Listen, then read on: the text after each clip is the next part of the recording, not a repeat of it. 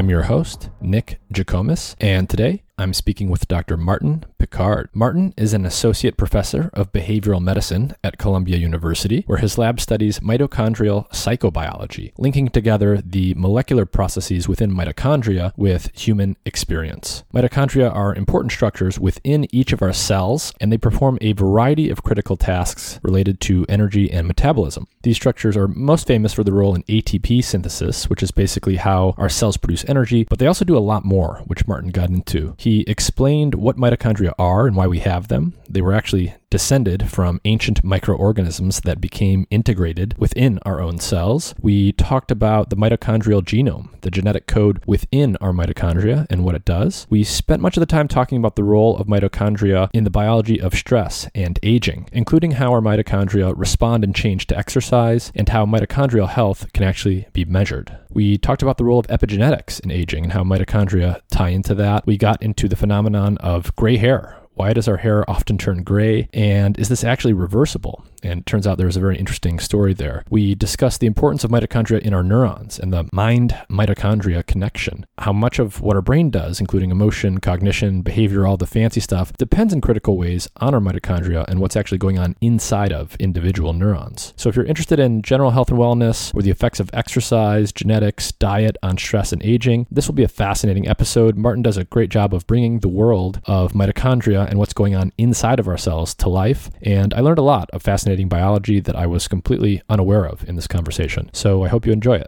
And as always, if you enjoy the content on this podcast, please like, share, and subscribe. Also, check out mindandmatter.substack.com. You're going to find there all of the podcast episodes, links to both the audio and video formats. You'll find some of my long-form science writing tying into different subjects that I talk about with guests on the show. And you can subscribe to my free weekly newsletter, which comes packed with lots of useful information about the types of things that I cover on the podcast. This episode is supported in part by Athletic Greens. Their main product, AG1, is a comprehensive and convenient daily nutrition product containing 75 vitamins, minerals, and whole food-sourced ingredients with less than 1 gram of sugar per serving, no nasty chemicals or artificial anything. It's gluten and dairy-free and compatible with paleo, vegan, vegetarian, and ketogenic diets. AG1 is a quick and convenient way to supplement your diet to help ensure your body is getting the nutrients it needs. It comes in powder form, and you can mix it in water and drink it, or you can put it into a smoothie or a shake or something like that. I mix it into water and drink it with the first meal of each day, and it's super convenient. If you go to athleticgreens.com/mindandmatter, Athletic Greens will give you a free 1-year supply of vitamin D and 5 free travel packs with your first purchase. Their vitamin D product comes in tincture form, so you just take 1 drop each day. A large fraction of the population is actually vitamin D deficient, especially in winter months when we get less sun exposure, and vitamin D is super important for the proper function of the immune system and for a variety of other things. And there's even evidence indicating that vitamin D deficiency is correlated with more severe cases of COVID-19 in those who get infected. Every time I go into the doctor each year for a checkup, I'm always told that vitamin D deficiency is very common and I should be supplementing on a daily basis. So visit athleticgreens.com/mindandmatter or click the link in the episode description. You'll get a free 1-year supply of vitamin D with your first purchase.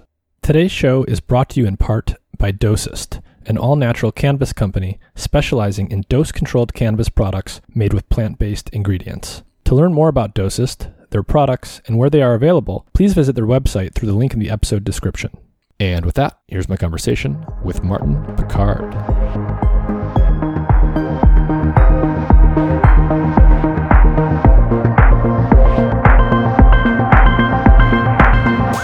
Dr. Martin Picard, thank you for joining me. Thank you. Pleasure.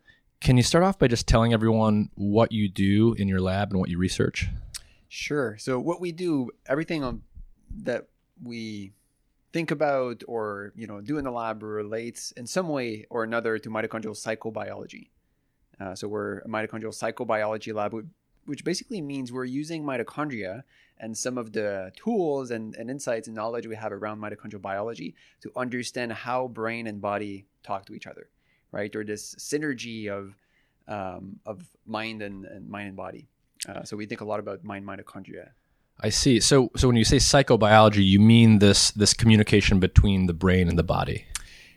Yes, I think we can reduce the psyche, the psyche part of psychobiology to the brain. I think there's probably more than that, but yes, mostly that's what we're talking about. How do subjective experiences are related, the human experiences, more generally, the psychological states that we experience, the things we think about, the emotions we live, and more elaborate construct, psychological construct, like, feeling like your life has purpose and has meaning. Like, there's good evidence this actually relates to how well people age or your risk of developing certain diseases, over time. We don't really know how these things, these subjective human experiences, are related to the biology, right? How are they transduced into biological molecular changes that manifest in some way or another in health, right? The ability to resist decay over time and to remain healthy for decades, or risk of disease.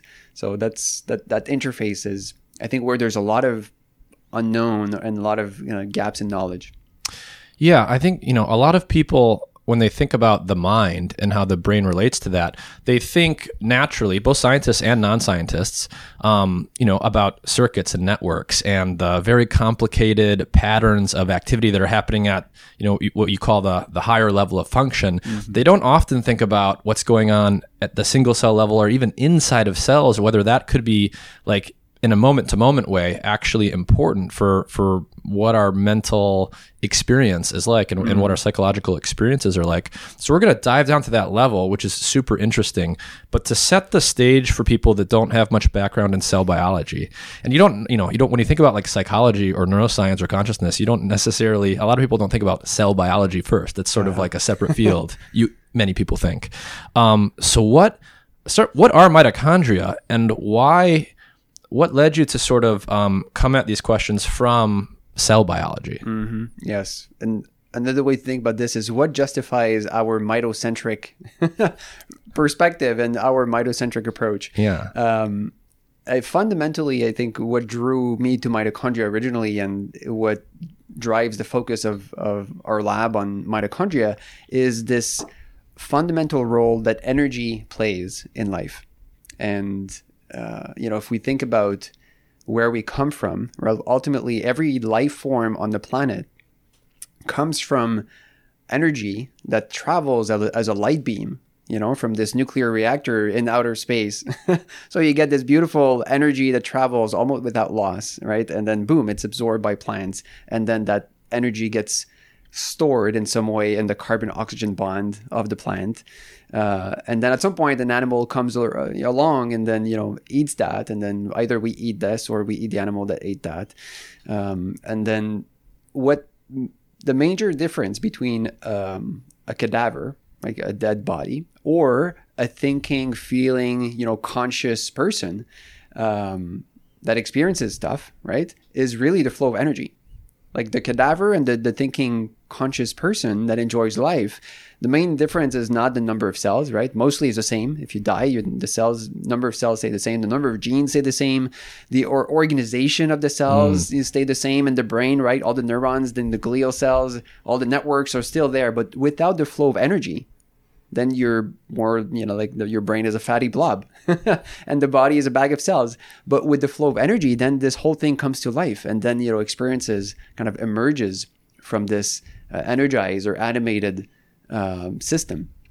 So recognizing that energy is fundamental to everything that lives, and the reason we breathe, right? And you could go so far as saying the reason we evolved lungs and a heart and a cardiovascular system, like our anatomy, was all optimized to deliver oxygen to fuel the process of life, to fuel kind of the inner regulated fire that burns inside our cells. And then if you think, well, where does that happen, right? Where is that energy being converted? Because we eat chemical substance, we eat chemistry, those carbon oxygen bonds, right, that store the energy of the sun, and then we breathe in oxygen that the plants released in doing this reaction powered by the sun.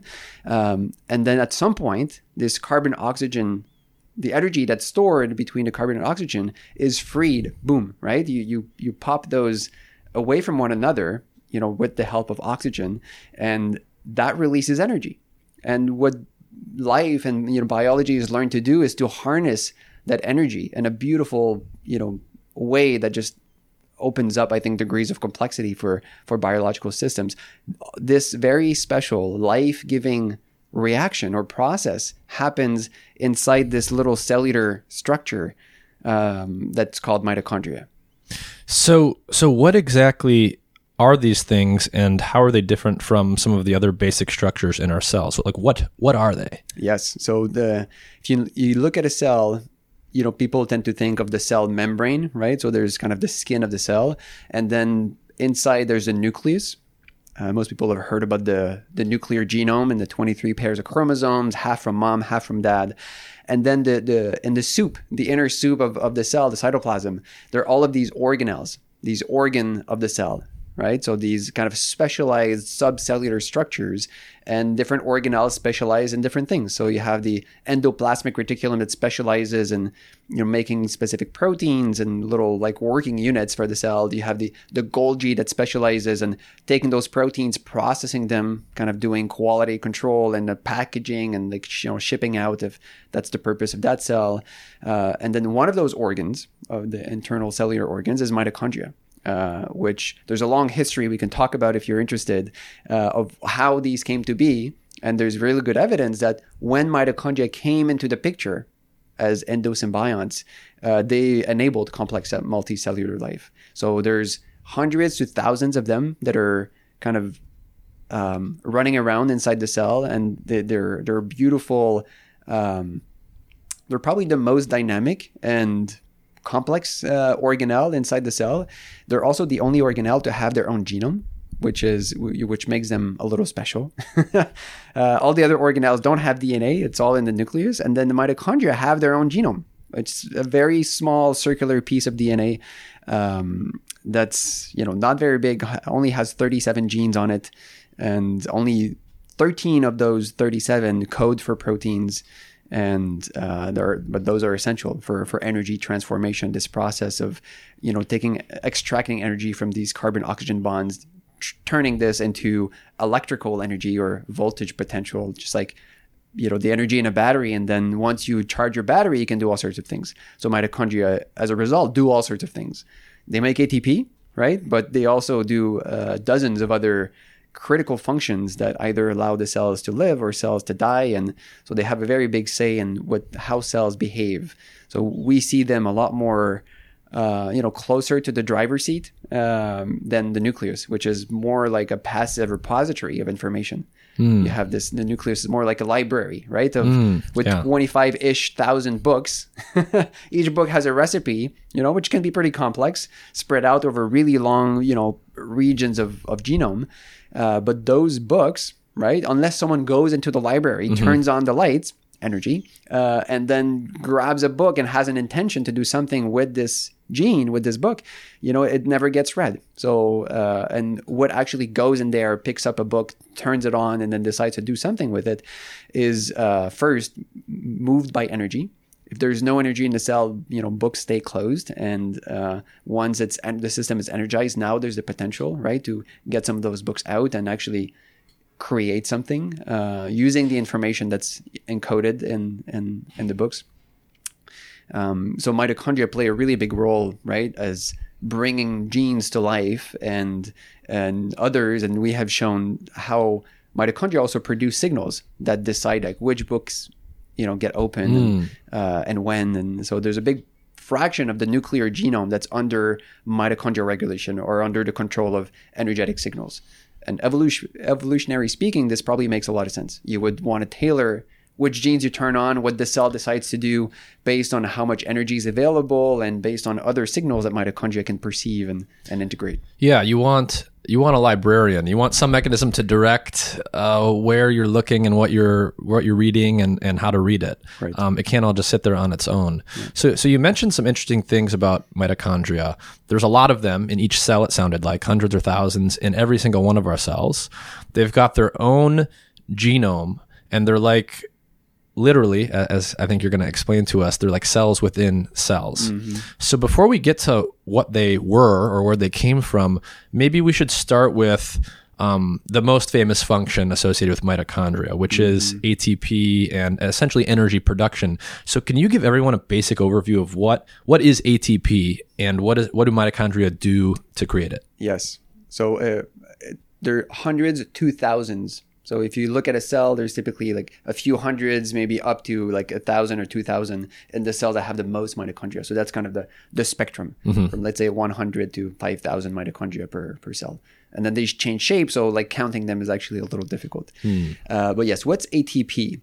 And I'd say the mitochondria don't produce energy, right? They transform energy. I see. So they take the energy that you eat in the form of glucose, let's say, and then it's broken down into two pieces, pyruvate, by the glycolysis pathway, and then mitochondria can take in pyruvate and then break those down into smaller pieces, strip off the hydrogens and the electrons from those little 3 carbon backbones, and then transform that energy into a membrane potential, which is chemiosmotic theory, and then use that membrane potential, that voltage and pH differential across the inner mitochondrial membrane. So exactly like a battery, right?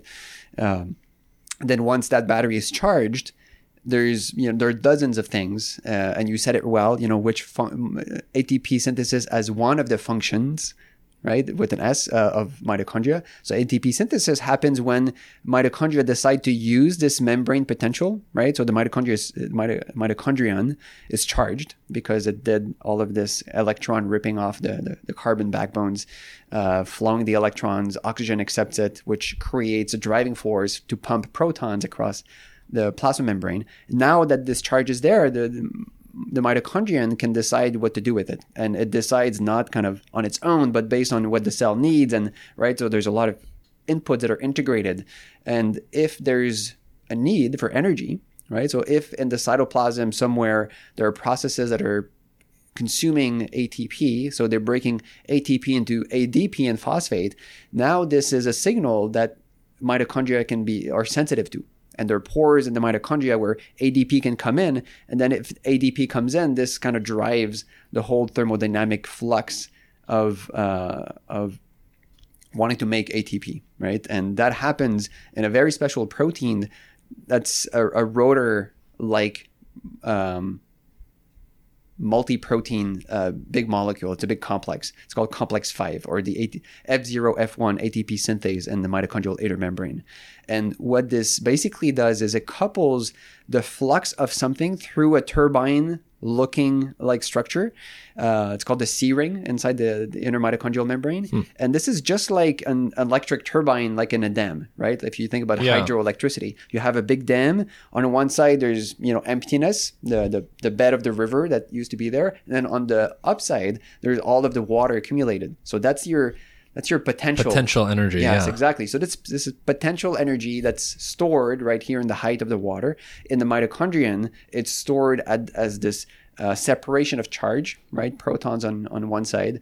And then if you open the gate and you have the water flow through the dam through a turbine, right? It's going to use the force, the potential energy of the water, turn the turbine, and then you can decide to do something with this, right? So theoretically, you could couple the turbine to a mill, right? To grind oat. So like windmill, or if you have a little stream, you can that used to be done a lot, right?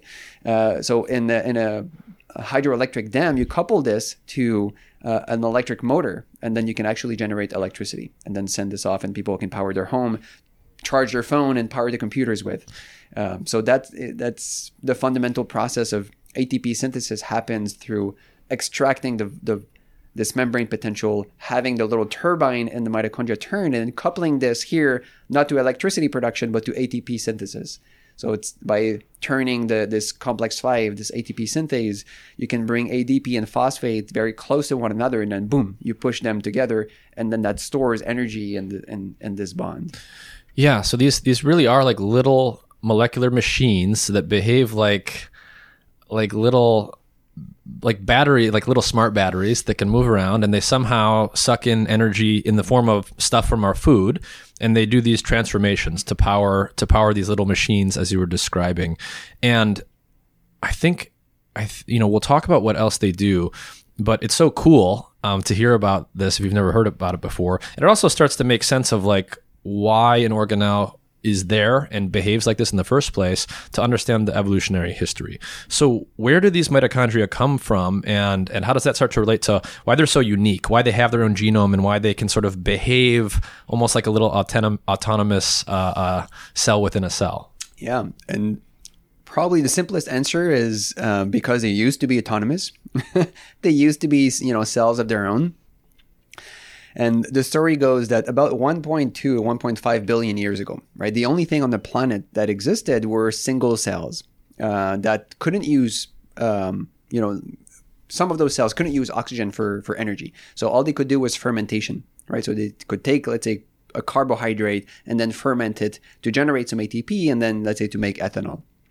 And then there were these other alpha proteobacteria that could use oxygen. They were aerobic, right? Aerobic meaning they could use oxygen to derive energy from food substrates. So the aerobic bacterium, this alpha proteobacterium, at some point either it was eaten up, right, by the bigger anaerobic cell, the bigger fermenting cell, or maybe it invaded it. I think the jury is still out as to how this initial date went. But somehow a little cell got in a bigger cell. Correct. Yeah. Yes. And that little cell, which was to become the mitochondria, was able to use oxygen, right? And then there's a few theories as to why this small cell, aerobic with its own genome, right, remained, why it wasn't digested and, eaten up, phagocytosed. And there are theories about oxygen, and like the smaller cell now was eating up the oxygen, so the oxygen was not so toxic to the bigger cell. There's some theories about energy, right? Now this smaller cell was somehow producing energy that the bigger cell was able to use, which is kind of the situation that we have now, where the mitochondria can produce ATP, and then the ATP is used to power stuff, throughout the whole cell. And then there may be other things that, haven't been fully developed that enabled complexity and turned this unicellular fermenting anaerobic cell into a cell that now was able to engage into multicellular kind of social cooperative behavior. And there's very good evidence that whatever the reason is that mitochondria kind of became set as an organelle of the cell, that transition or that event of endosymbiosis was critical in the development of multicellular life. And then one cell was able to, grow and then divide. And instead of two cells going their own way, now they started to derive some benefit. And so maybe mitochondria played a role in allowing cells to exchange information with one another. And somehow that sets the stage for, cells talking to each other. And then if you have a cell sharing something with another cell, now, they become kind of two pieces of a shared collective. And yeah. That's interesting. Yeah, because all the cells of our body need to communicate with each other. Like in some sense, right, they're all separate cells, but like what compels them to cooperate? That's an interesting question. Mm-hmm. But then at the lower level, right, you've got cooperation between each individual mitochondrion itself and the cell that it's inside of. Mm-hmm. So there must be some kind of communication in there that keeps everything in sync, in the sense of like, if the big cell ate the little cell and kept it around, what prevents the little cell from just dividing and dividing and dividing until the big cell blows up? Mm-hmm. How are they literally communicating with each other inside of that bigger cell? Yeah, that's a great question.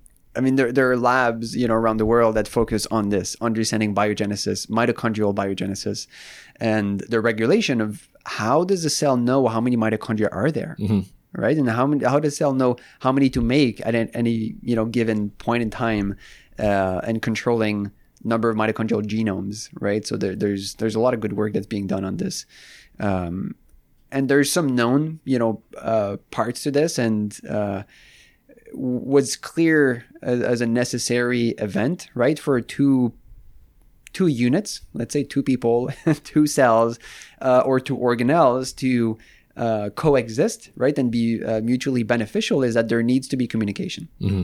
And communication is just this fundamental process that needs to happen at every level of of biological organization, from single proteins to living animals and societies and swarms and and so on. So communication happens between the mitochondria and the nucleus. So you imagine the situation way back, the to be mitochondria, the alpha proteobacterium enters, and somehow now they were able to, there was some form of communication that developed between the ancestral mitochondria and then the nucleus, the genome. And maybe the most kind of dramatic one-way or permanent, I should say permanent form of communication was mitochondria shipping pieces of their genomes, right? So shipping genes into the nucleus. And so as a result, now we have this small mitochondrial genome, like I mentioned, only has 37 genes. They used to have thousands, right? So like there are thousands of genes in the ancient mitochondrial genome that were shipped to the nucleus. And now mitochondria have about 1,300 proteins that are the best estimates. So it takes 1,300 proteins to make all the different kinds of mitochondria in a human body, right? Different cell types have different kinds of mitochondria, different mitotypes. And all of those genes, or 99% of those 1,300 genes, are in a nucleus. So their nucleus contains like 25,000-ish genes. Of those 25,000, there are about 1,300 that code proteins that need to travel, and then they're actually mitochondrial proteins encoded in the nucleus. I see. So you're preempting a question that was popping up for me, which is, how on earth do we know that, a billion years ago or whatever, this little cell inside of a cell shipped some of its genes into the nucleus of the bigger cell? And I guess one piece of evidence there is the proteins that get made from the nuclear DNA that go into the mitochondria presumably are good candidates for something that used to be in the mitochondria. Mm-hmm. What else confirms that? I'm trying to think of how you would even, how do we know that? So I'm not an evolutionary biology expert, so other people will be much better positioned to answer that question. But superficially, you can say circular genome. Yeah. What else in the world has circular genome? Bacteria. They have plasmids. Circular genome with no ends, no like chromosomes, no telomeres, right? So the circular DNA is kind of one very big hint that they used to be bacteria. Every other bacteria on the planet that I know of has a circular genome. They have this like funny double membrane structure, and some bacteria have this funny double membrane.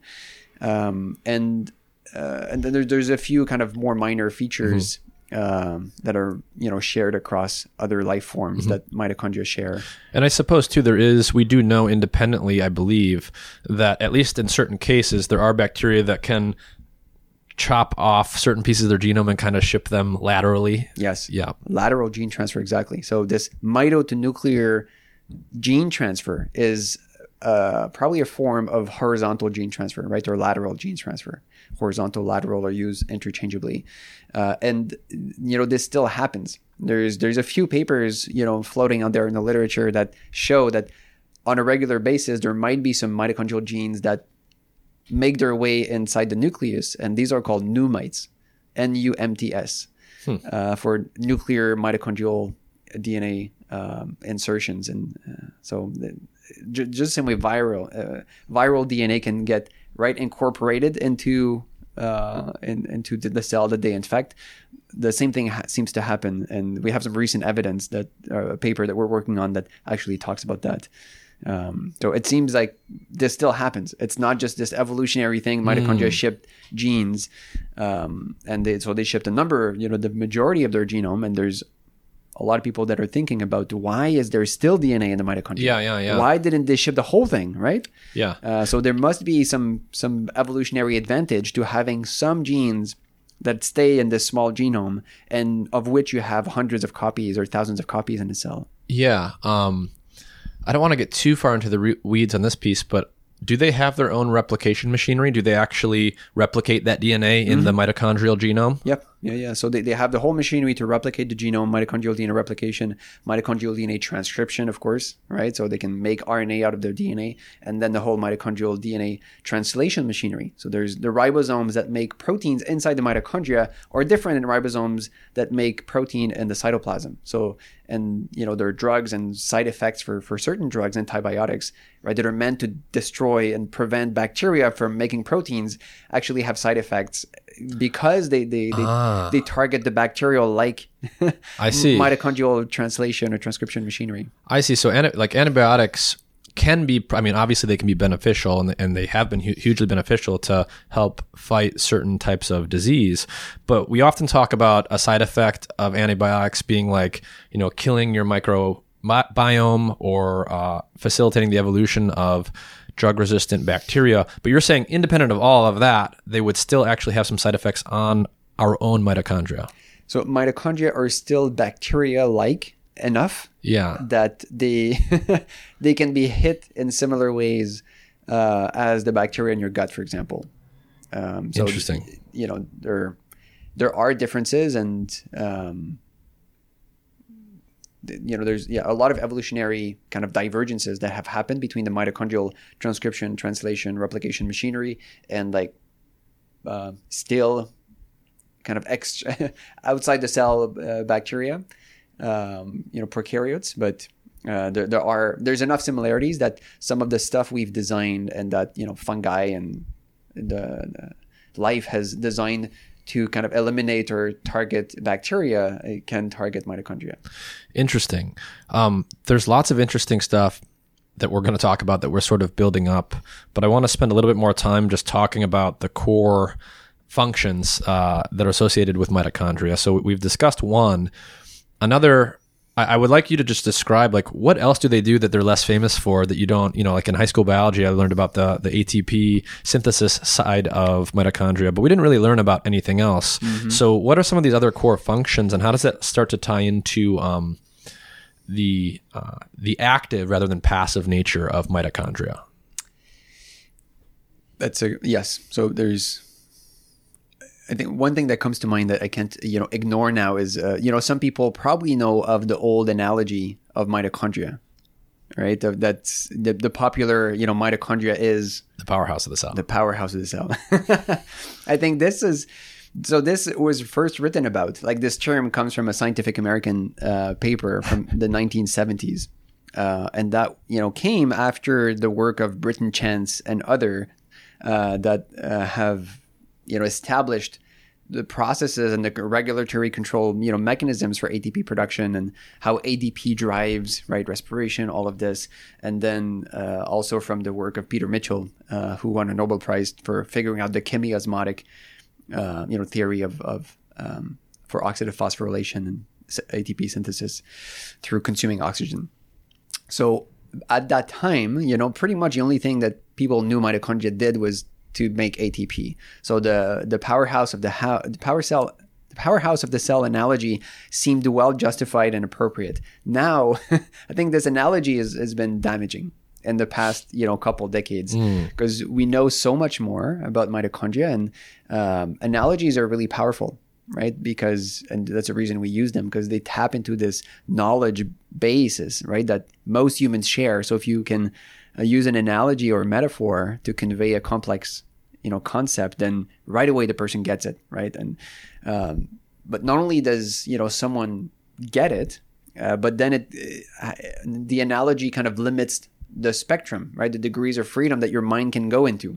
So if you say it's a powerhouse, well, what does a powerhouse do, right? It makes power or transforms energy from one form to the other, and that's it. Right?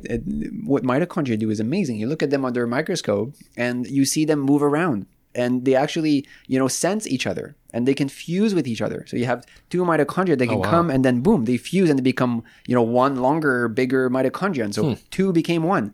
They have a life cycle, right? So if you think about how do mitochondria reproduce? And so they actually age. And then at some point, the longer, like spaghetti-like mitochondria, they're not all beans and peanuts, unlike what the textbook shows you. So they have this beautiful morphological complexity, and then they can undergo what's called fission, right? So they can fuse with each other. So two can become one, and then you can have really long tubules of mitochondria that arises from the fusion of multiple small ones.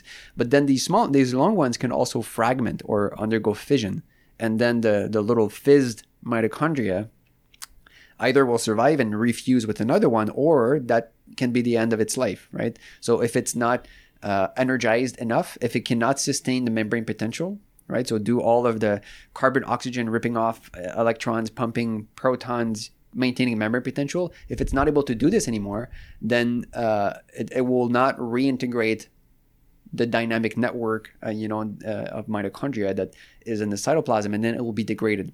Cells have processes called autophagy, right? Autophagy, so the self-eating. And then when that's applied to mitochondria, it's called mitophagy.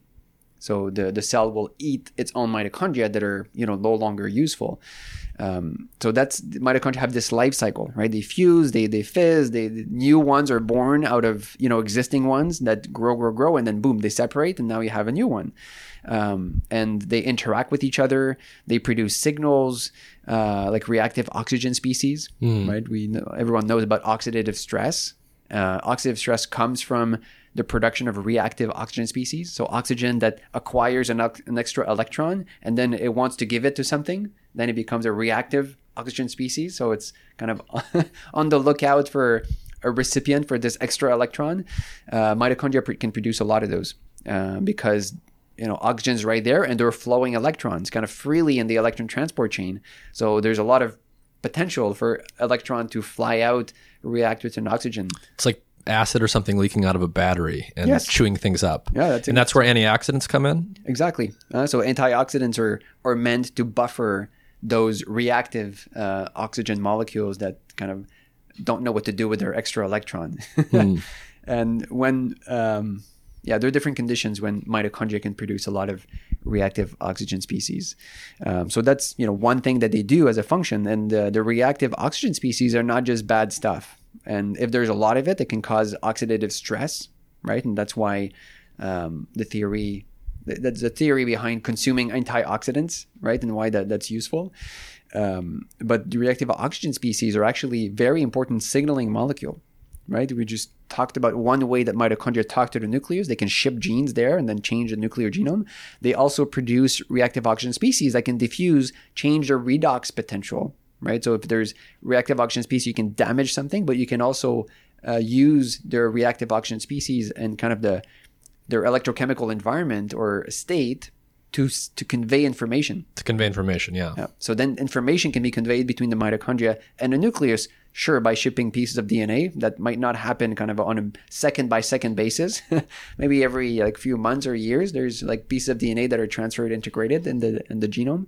But the reactive oxygen species communication, probably happens every millisecond, right, in every cell of the body.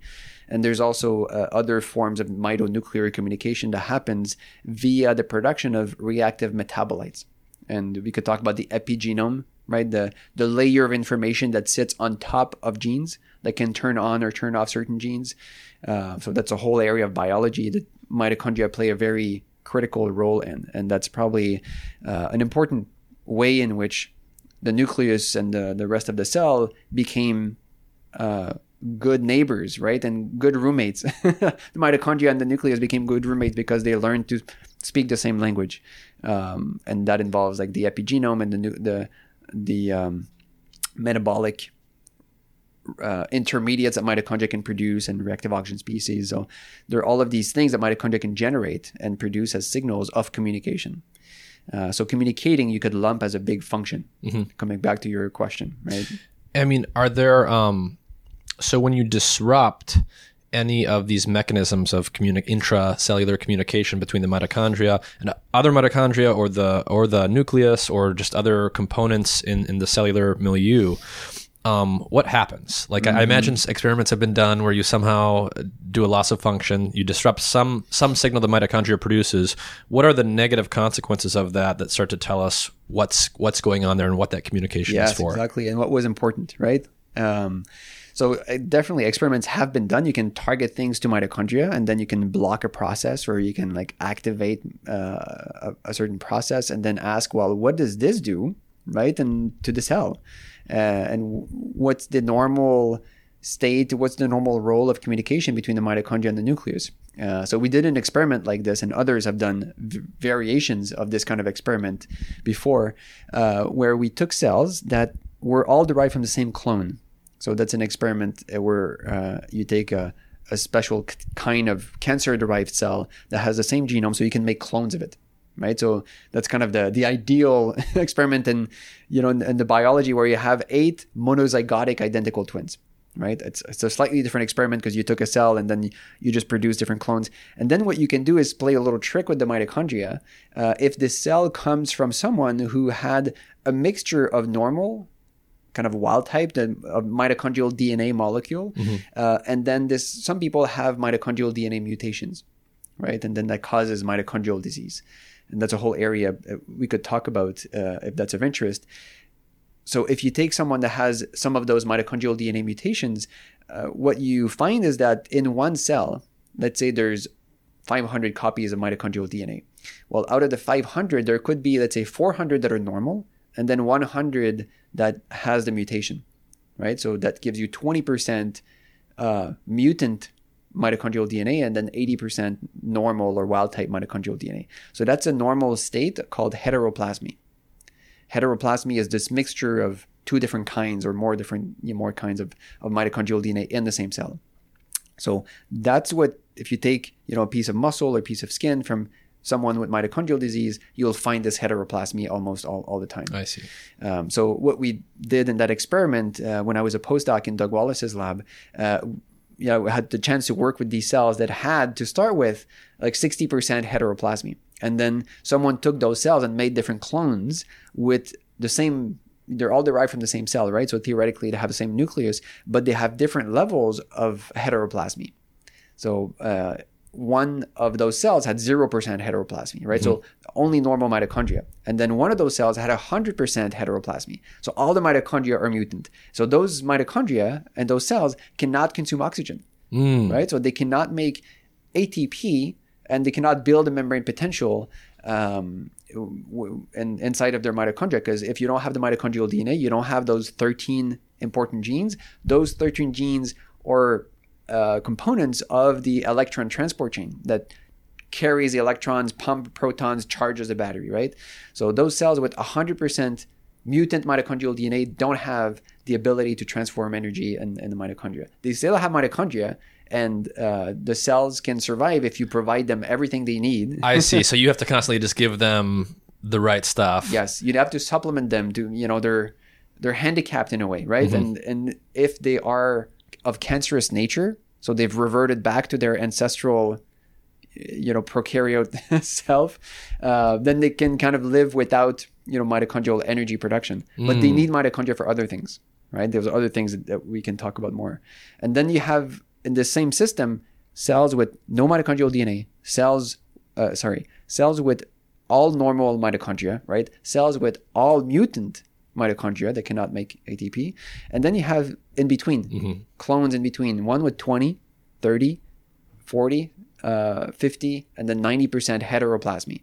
So you have a graded kind of system with increasing mutation load and increasing degree of oxidative phosphorylation defect, right, or deficiency.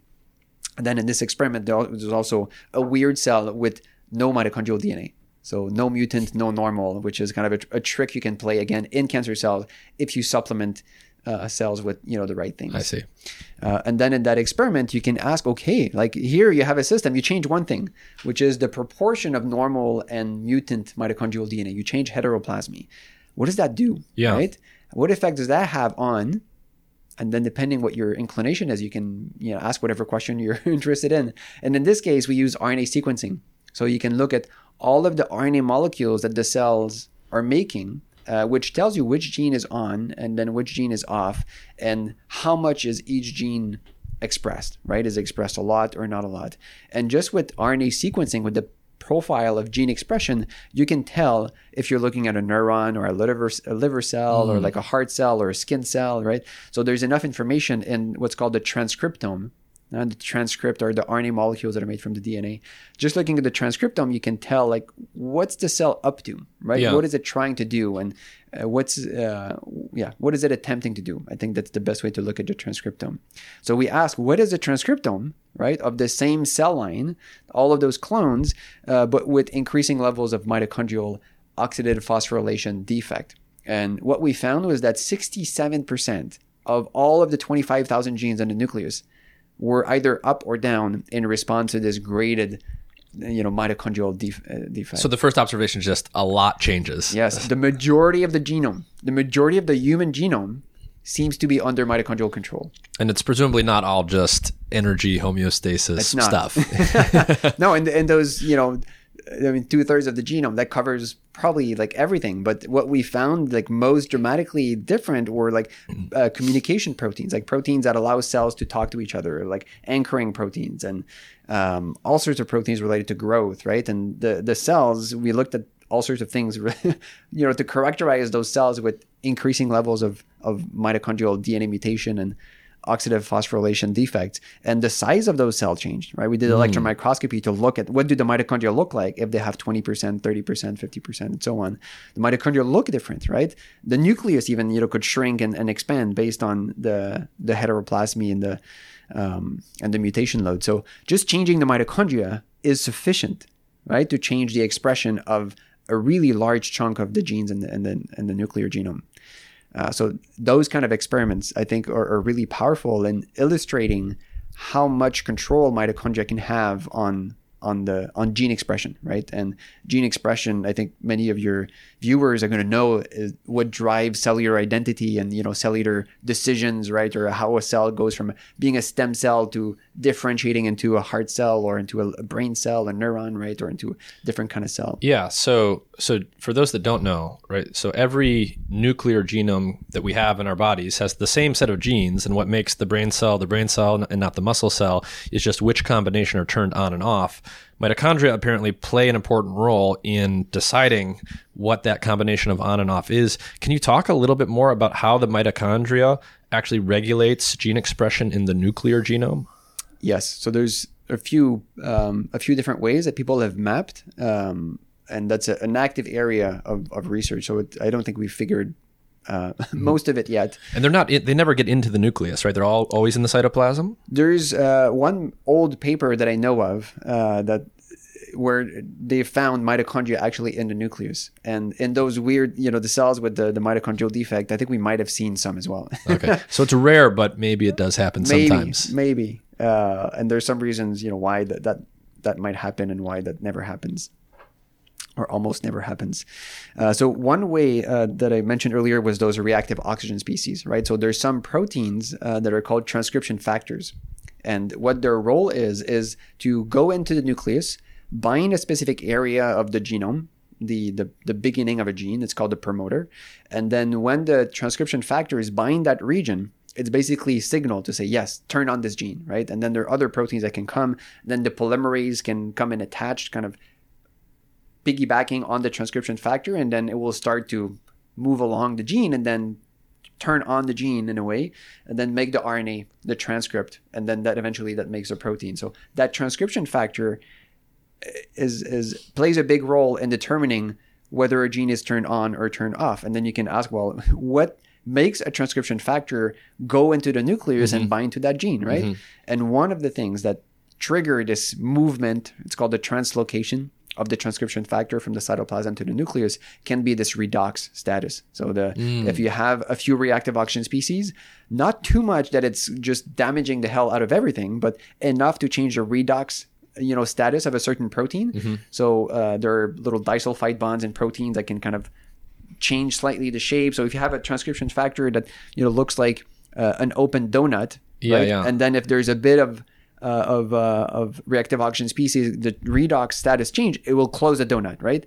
And now that you have a closed donut, this is, let's say for this protein, the perfect configuration, the perfect shape to get in the nucleus, right? And then boom, to bind to a gene, a promoter. And presumably what happens next is the cell is going to initiate protective mechanisms to deal with the oxidative stress or something like that. So that's a beautiful example that's been very well mapped. If there's too much reactive oxygen species, then you have not only those transcription factors that are sensitive to slight redox potential, but transcription factors that are sensitive to oxidative stress, right? Then those go in the nucleus, turn on very specific genes that have like the genetic sequence where those transcription factors can bind, those oxidative stress responsive transcription factors. And then that turns on genes, not any gene, but those genes that encode for enzymes that can detoxify, right? That can play an antioxidant role. Yes. Detox genes. So the mitochondria literally produce proteins that can get inside of the nucleus, switch genes on or switch them off. And the way that happens, at least in some cases, has to do with the level of reactive oxygen species that the cell and the mitochondria are sensing. So they produce you said produce proteins that can go into the nucleus. They produce signals like reactive oxygen species. I see. Okay. And other metabolic intermediates. I see that affect transcription factors that were produced elsewhere. Correct. I see. They might also produce proteins. That's a whole area of biology. It's very recent. Still some question mark. Yeah, some small proteins that are kind of hidden in the mitochondrial genome that can be made and then travel to the nucleus then play a role there. And with hundreds of millions of years of evolution behind it, the response to the intrinsic response that's evolved to the increase in reactive oxygen species is presumably pretty damn good at doing its job. So this is maybe a weird question that's just coming to me.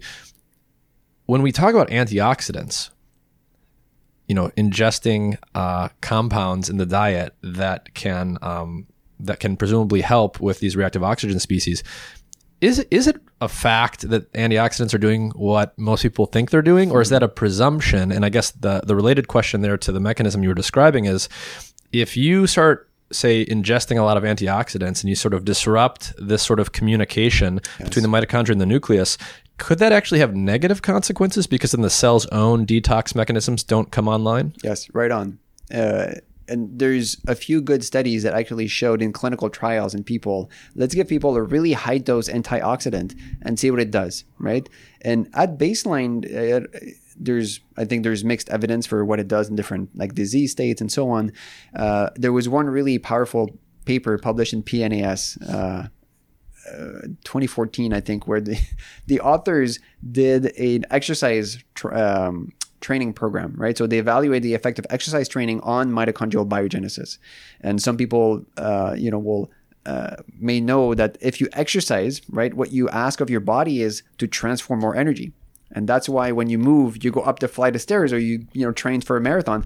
Anytime you run or you bike or you swim or whatever you do, you breathe harder, right? And the reason you breathe harder is because you need to bring more oxygen into your lungs. And the reason you need to bring more oxygen into your lungs is because your blood is more depleted of oxygen. And the reason the blood is depleted is because the oxygen is being pulled and consumed by the mitochondria to charge their membrane potential, right? So the whole being out of breath and your heart speeding up when you exercise is because your mitochondria need oxygen, right? So you breathe harder to feed your mitochondria. So what happens during exercise acutely, right, within seconds and minutes, you breathe harder and your heart accelerates and so on. But what happens inside the muscles, let's say that you're using for exercising, is that those muscles say, whoa, a lot of energy is being required to do this thing that we're doing, like running or biking. So in order to prepare for, the next time you do this, what cells do is that they make more mitochondria. And there's a whole communication there, right? Like the cell perceives there's not enough energy. Mitochondria produce signals that go to the nucleus and say, we're insufficient here. Like there's not enough of us to provide, the energy that's necessary. So there's a whole number of signals that converge onto the nucleus. And then the nucleus turns on a genetic program that basically drives mitochondrial biogenesis. So the genesis of new mitochondria. And then one cell can go from having, let's say, 500 copies of mitochondrial DNA to, let's say, 800 or 1,000, right? You can double the number of mitochondrial DNA copies in your muscles, let's say, and also the mass of the mitochondria in the muscle by doing exercise. So if you go from being couch potato to training for a marathon, you can double how many mitochondria your cells have. And then what that does is that it improves the ability of that cell with double the number of mitochondria to transform a lot more energy. So you can make a lot more ATP and therefore consume much more oxygen. So that's a normal adaptation, right, to exercise. In that study, what they did, going back to your antioxidant question, in that study, they said, okay, we'll have people do this exercise training program. I forget how many weeks it was, but something like 8 weeks, typically 4 to 8 weeks. You have people train really hard for 3 or 4 days a week. And that is sufficient to increase mitochondrial biogenesis and to improve fitness. So you can measure how much oxygen the whole body can consume. And is this endurance training, weight training, or endurance? It happens either way? Yeah, the exercise that makes you breathe really hard. So the endurance training. Yeah. Treadmill or bicycle or rowing or swimming and these kind of exercises. And then what they did was to take a piece of muscle, a muscle biopsy, before the training, after the training, and then they asked, what are the training-induced exercise adaptations? And the healthy adaptation is that you make more mitochondria, right? And you increase the oxidative capacity of the working tissue. So that's healthy. That is kind of a necessary survival adaptation to doing more exercise. If you feed people really high dose antioxidant, in this study, I think it was vitamin E, you completely blunt this. And that kind of actually makes sense given what you've told us so far. It makes sense if one of the signals, right, for the cell to know, like, I need to make more mitochondria is this oxidative stress signaling or this reactive oxygen species. And it seems like it is. So you can blunt mitochondrial biogenesis, training-induced or exercise-induced training biogenesis with antioxidants. So that tells us that probably this reactive oxygen species signaling just plays a normal role in physiology. Yeah. And I guess this can become pretty intuitive and commonsensical when you just think about so many different things in life. You know, stress, you don't want stress to be extreme and to be life-threatening, but you don't want it to be absent either. You actually need those signals to grow and learn and do the things that we do in life. And apparently this is true at the subcellular level. Yes. Those kind of things, you know, you're tapping into a concept, right? Or a principle that is true kind of at the level of human psychology, right? There's this concept, I think that's what you're referring to. If there's, you know, a bit of stimulation, a bit of stress, then you can reach optimal performance. And if there's too much stress, then you crash. And that's true of like athletic performance, but also like test, you know. And so it's true at that level. That it's also true at the level of physiology, and it's also true at the level of, you know, subcellular communication. So I think that increases the likelihood that you're, you know, tapping into a principle, a conserved principle across level of biological organization that is true. You know, too little stress is not good. The organism, you know, can't be at its best, but too much can be damaging. Yeah. So like when you think about things like diet, you know, one core principle, I guess, that I always come back to, and I'm not like a diet expert, but everyone needs to know enough about diet to be healthy, is, you know, you don't want to have a deficit of anything, but that does not mean that you just want to consume as much as possible of all of these quote unquote good compounds. You know, you can't just consume, you can overdose on and have too much of a good thing in essence. Yeah. And either that good thing in excess becomes toxic. I think that's one way in which the system can, you know, not benefit or suffer from excess of a good thing. Or by supplementing the organism with too much of a good thing, you might end up suppressing the natural, like the endogenous pathway in your body that makes that good thing, right? And if you suppress that, then if you ever stop taking the supplement, now this pathway has been turned off, let's say for years, right? If you're on this supplement, now the body develops kind of a dependency on exogenous source, as opposed to kind of having the natural, you know, balance of processes that produce most of what we need, in addition to good, you know, healthy, balanced diets for all of the minerals, cofactors. So there's a lot of things that the body can make, and then we also, you know, eat some. And if you don't eat, you know, very much of this, the body can crank up the production. If you eat a ton, you'll shut off, you know, this production. So there are these two sources of potential, you know, imbalances that you can produce probably by over consuming certain things. So you answered already one of the other questions I was going to ask, which is, you know, when you think about fitness and exercise and building muscle or building endurance, what happens to the mitochondria? Well, you've told us you literally make more of them, and that makes perfect sense. I would also expect that there's definitely going to be some important role for mitochondria to play in states of deprivation. So when people are in, say, fasted states, and they're not eating for days or weeks at a time, they go into ketosis and things like that. What's going on with the mitochondria when our diet changes and the way that we're transforming energy, or the source of like the raw materials, actually changes? Are they switching the way that they're generating ATP or anything like that? So they're switching. So I'm not an expert in dietary interventions and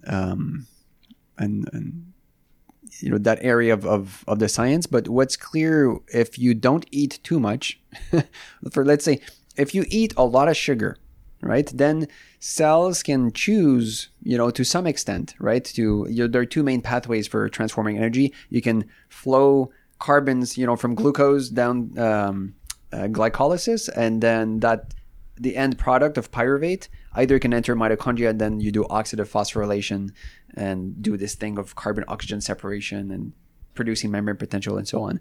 You can also decide to flow the pyruvate into lactate.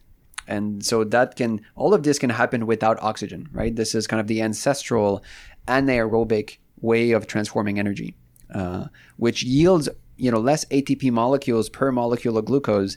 And then in the beautiful organisms, that have multiple different kinds of organs like us, this lactate then will go into the bloodstream, and then the lactate can go into the liver, and then the liver can take the lactate, bring it back into glucose, and then the glucose, boom, is shot back into the blood, and then the glucose comes back, let's say, to the muscle, and then this can happen again. That's called the Cori cycle.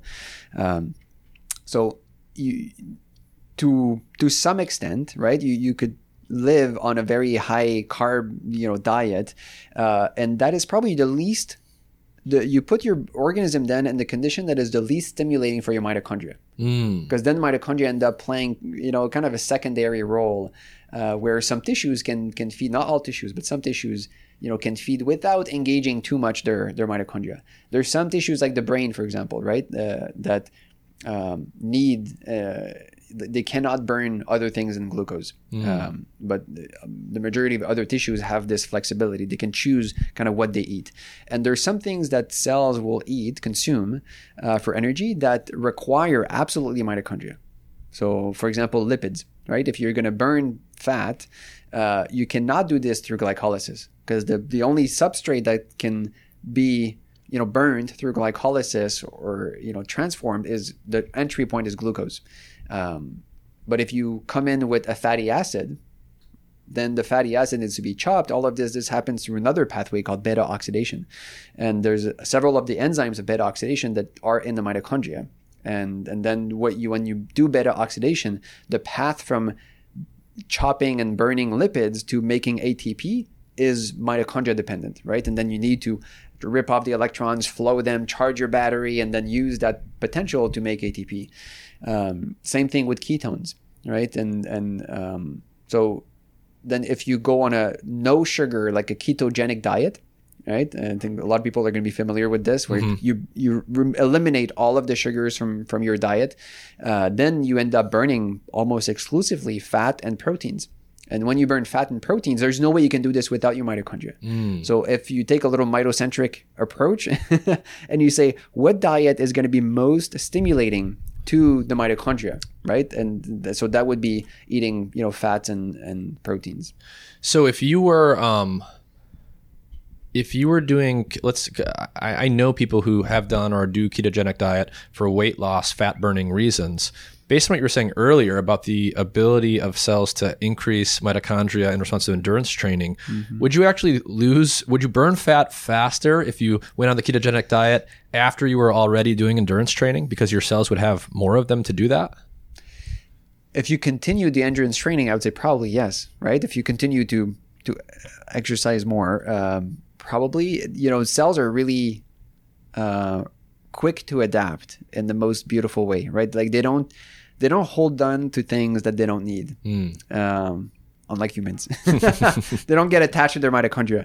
So if a cell makes a lot of mitochondria because you're running, right, let's say an hour every day, then you need more mitochondria. But if you stop running an hour every day, then the cells of your legs, of your muscle cells are going to get rid of those extra mitochondria.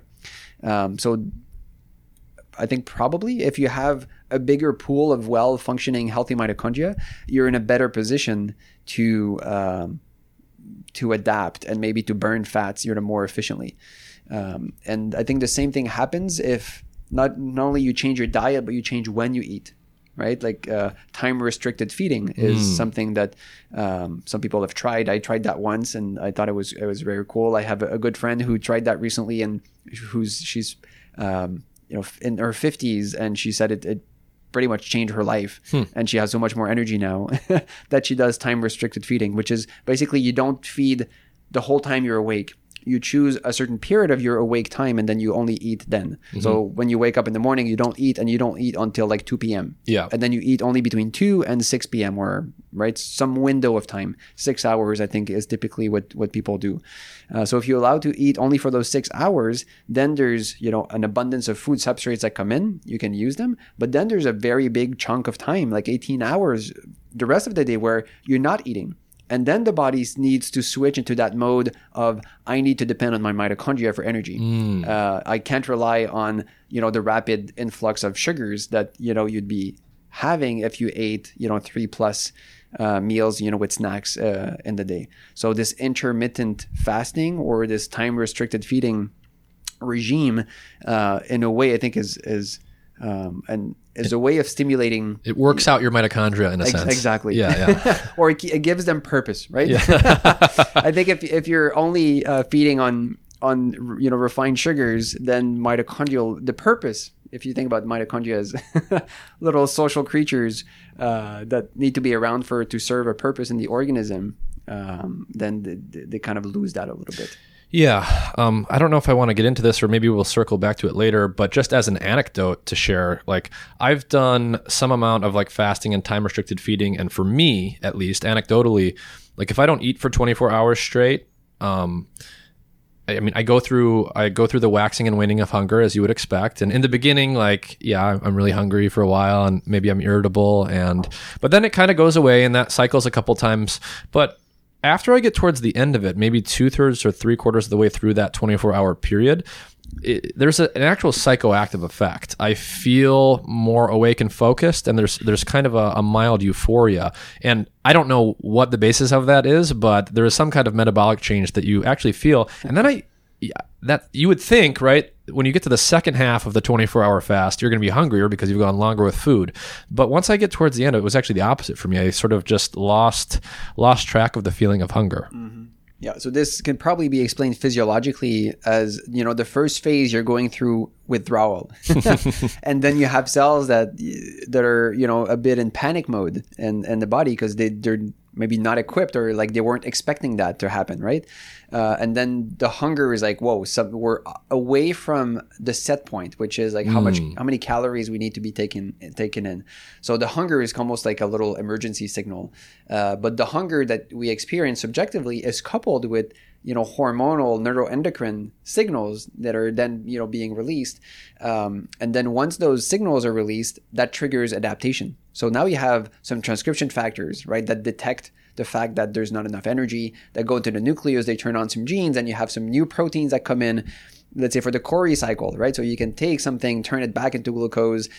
So after several hours, now you have these systems that are more adapted, and now you can start to actually feel good again because the system is in a more stable place, and you're not kind of in emergency mode. I think being hungry once in a while is a really healthy thing that maybe we lose a bit when your fridge is plentiful and when we have psychological drivers and social drivers and addiction to food and to plentifulness. Yeah, and I mean the ancestral state was a state of higher food uncertainty, certainly for most of our evolutionary history. So in my mind, it would have to be true that the body is in some sense adapted to not having constant, consistent food availability. Yes. Yeah, definitely.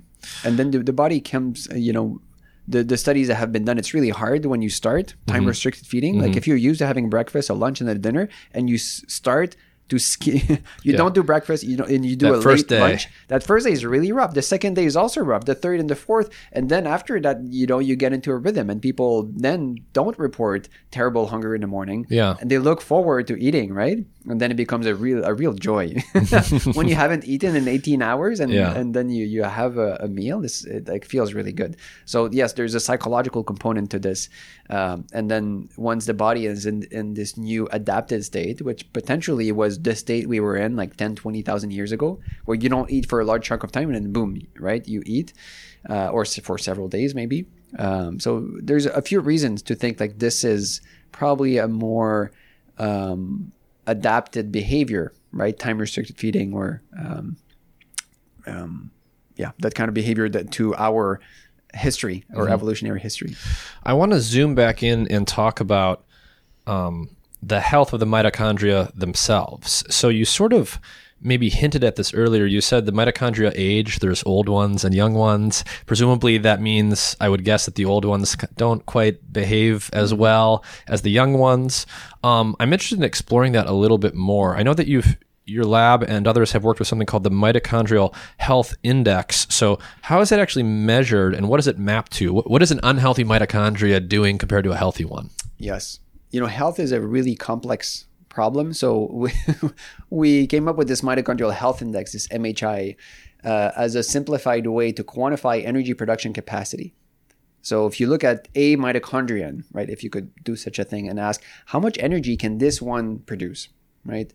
That's how we operationalized mitochondrial health as the ability, to flow electrons through the electron transport chain. So what we did was to basically take approaches that were developed, back in the days to measure energy production capacity in the electron transport chain, right? I spoke about complex 5 earlier, the ATP synthase. There's complexes 1, 2, 3, 4, where the electrons initially come in through complexes 1 and 2 and then flow to 3 and then 4. Then at complex 4, this is where oxygen comes in. So you can measure the activity, the capacity of those complexes biochemically in the lab, right? And then once you quantify this, you can say, if you take a certain number of cells or mitochondria, and then you quantify how much activity is there, let's say in these 5 million cells, how much activity is there of complex 1 or complex 4?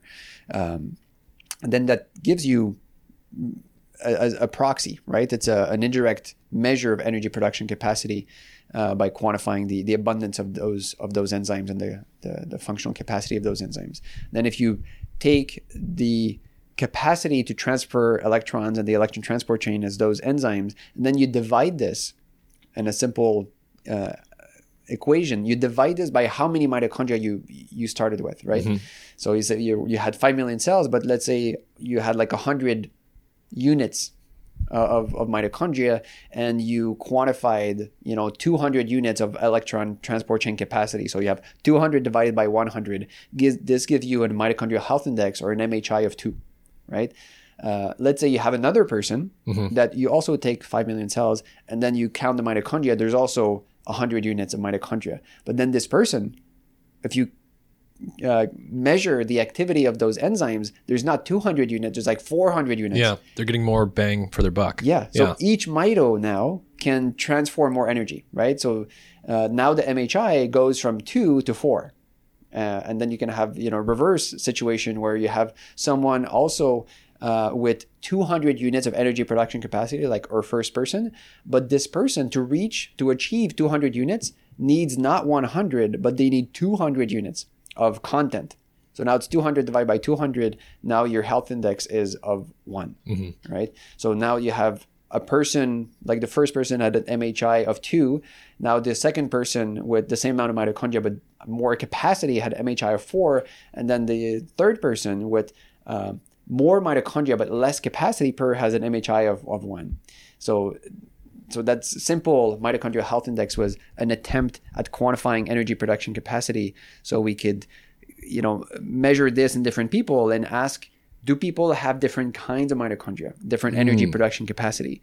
To explore hypothesis about what makes people different. Yeah, I mean, it's got to be true, right? There must be. It is. There's a lot of variance, I would imagine. It is. Yes, there's a lot of variance.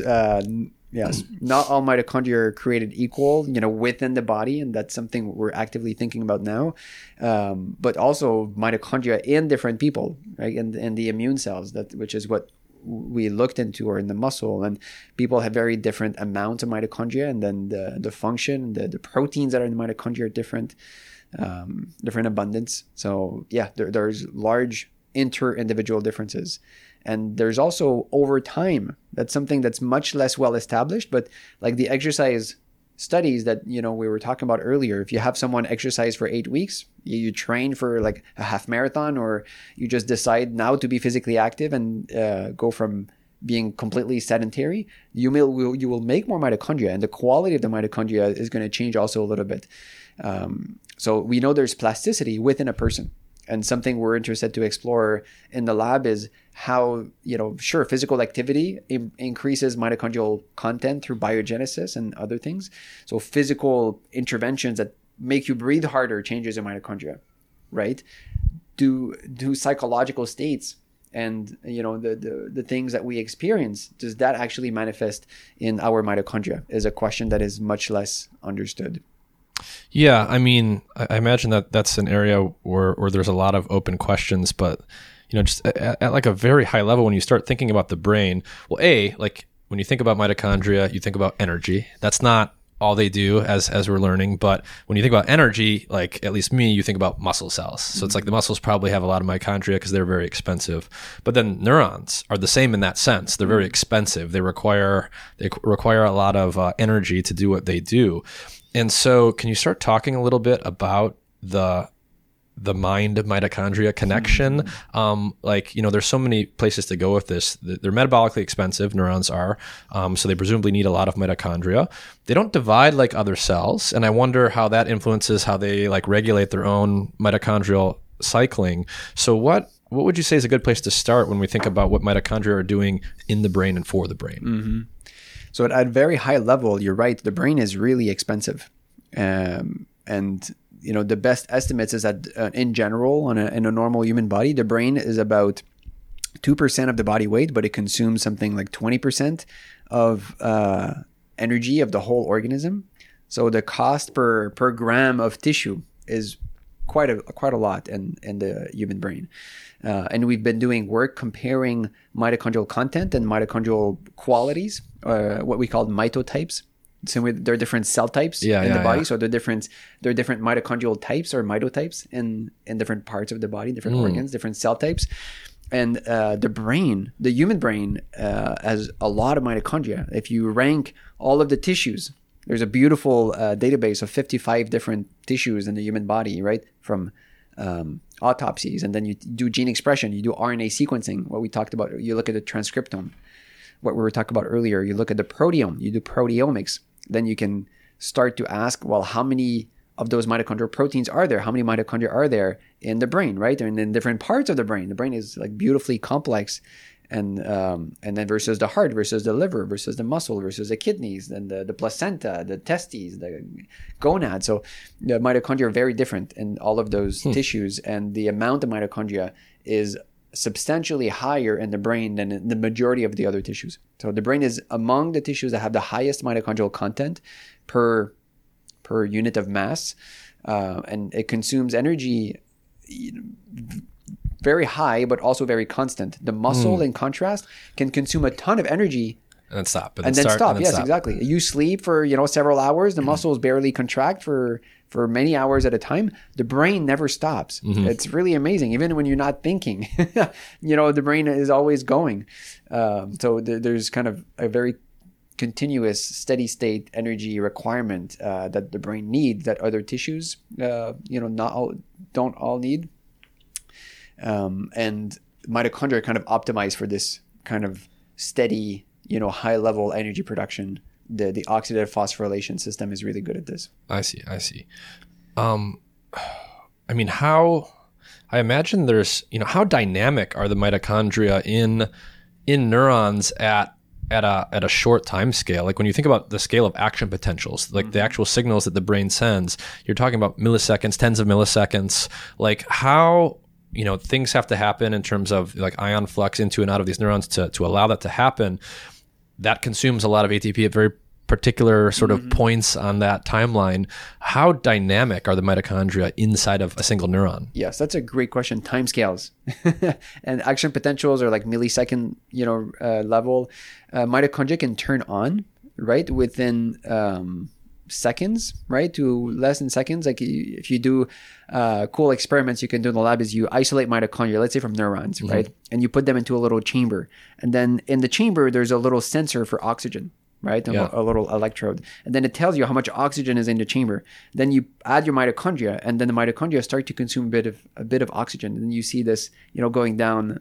Then you add ADP, right? If you add ADP, like we talked about earlier, ADP is going to come inside mitochondria. Mitochondria sense this. Then the turbine starts to spin really quickly. You dissipate the membrane potential, right? It all goes through the turbine. Then you start to make ATP from the ADP that's coming in. And then if you relieve the pressure from the dam, right, from the transmembrane potential, now the electrons start to flow like crazy, and that starts to consume oxygen. So on the little trace, you see oxygen start to drop really quickly. This happens very quickly. You add the ATP, you look at the trace, and right away it starts to be consumed. So second, sub-second maybe, you get mitochondria to react very quickly, but not like millisecond. And the membrane potential will drop and then reestablish, and with very fast kinetics. The kinetics for ATP production would be much slower in oxygen consumption. And you kind of see this in what's called fMRI, functional magnetic resonance imaging of the brain, where you see, I think probably everyone has seen a picture, like black and white image of the brain, and then they're like blobs of colors, right? Where like if you think about something you plan for the future, there's a prefrontal cortex that lights up. And then if you process visual information, there's the occipital cortex that lights up. So the lighting up is basically increased blood flow to provide oxygen to those brain regions that are more active. Their mitochondria consuming more oxygen, and then there's more blood that's flowing to those areas. And those are pretty sluggish, right? You start to process visual information, and then within 3, 4, 5 seconds, right, there's the signal goes up, and then there's kind of a slow decay. A slow decay. Then there are a few reasons. This is hemodynamics. We're looking at blood flow, not directly looking at oxygen consumption, but just to give us a sense of kind of the dynamics. Membrane potential, boom, milliseconds. Mitochondrial, maybe seconds, and then a few seconds, and then this a little more slowed down at the physiological scale. So you do endurance training. You start going running every day, and you can 2x or more potentially the number of mitochondria in some of your cells. Does this type of change happen in the brain as well? Like, can you drastically increase, like if you start studying really hard and working out certain circuits in your brain, will more mitochondria be created to accommodate that change? That is a great question. I don't think that there's a good answer to this. Interesting. There's not been a lot of, comparatively, like the skeletal muscle exercise physiology literature is vast. Yeah. A lot of people have done really good work there. The Can't brain really is, biopsy. Yeah, the brain is harder to the brain is harder to access in living people. Yeah. That's a great question. There's one animal study that looked at this. They did exercise training in rats, and then they looked at gene expression for mitochondrial biogenesis in the brain. And then you could say, well, the exercise is in the muscle. Why would something happen in the brain? But they found increased, they found induction of mitochondrial biogenesis in the brain itself in response to physical activity. So getting into the weeds a little bit here, because I just can't help myself, based on my history, are there ways to image the activity of mitochondria in vivo? And then are people using optogenetics to make them come on and off and do different things? Yes. The first, when I started the lab here at Columbia, the first project that we started was mitoptogenetics. So to try to put a channel of rhodopsin inside the mitochondria, and then with light, you could either, completely discharge the membrane potential and bring basically kill the mitochondrial battery, or you could use a different kind of opsin and then use it to pump protons and actually hyperpolarize, hypercharge the mitochondrial inner mitochondrial membrane.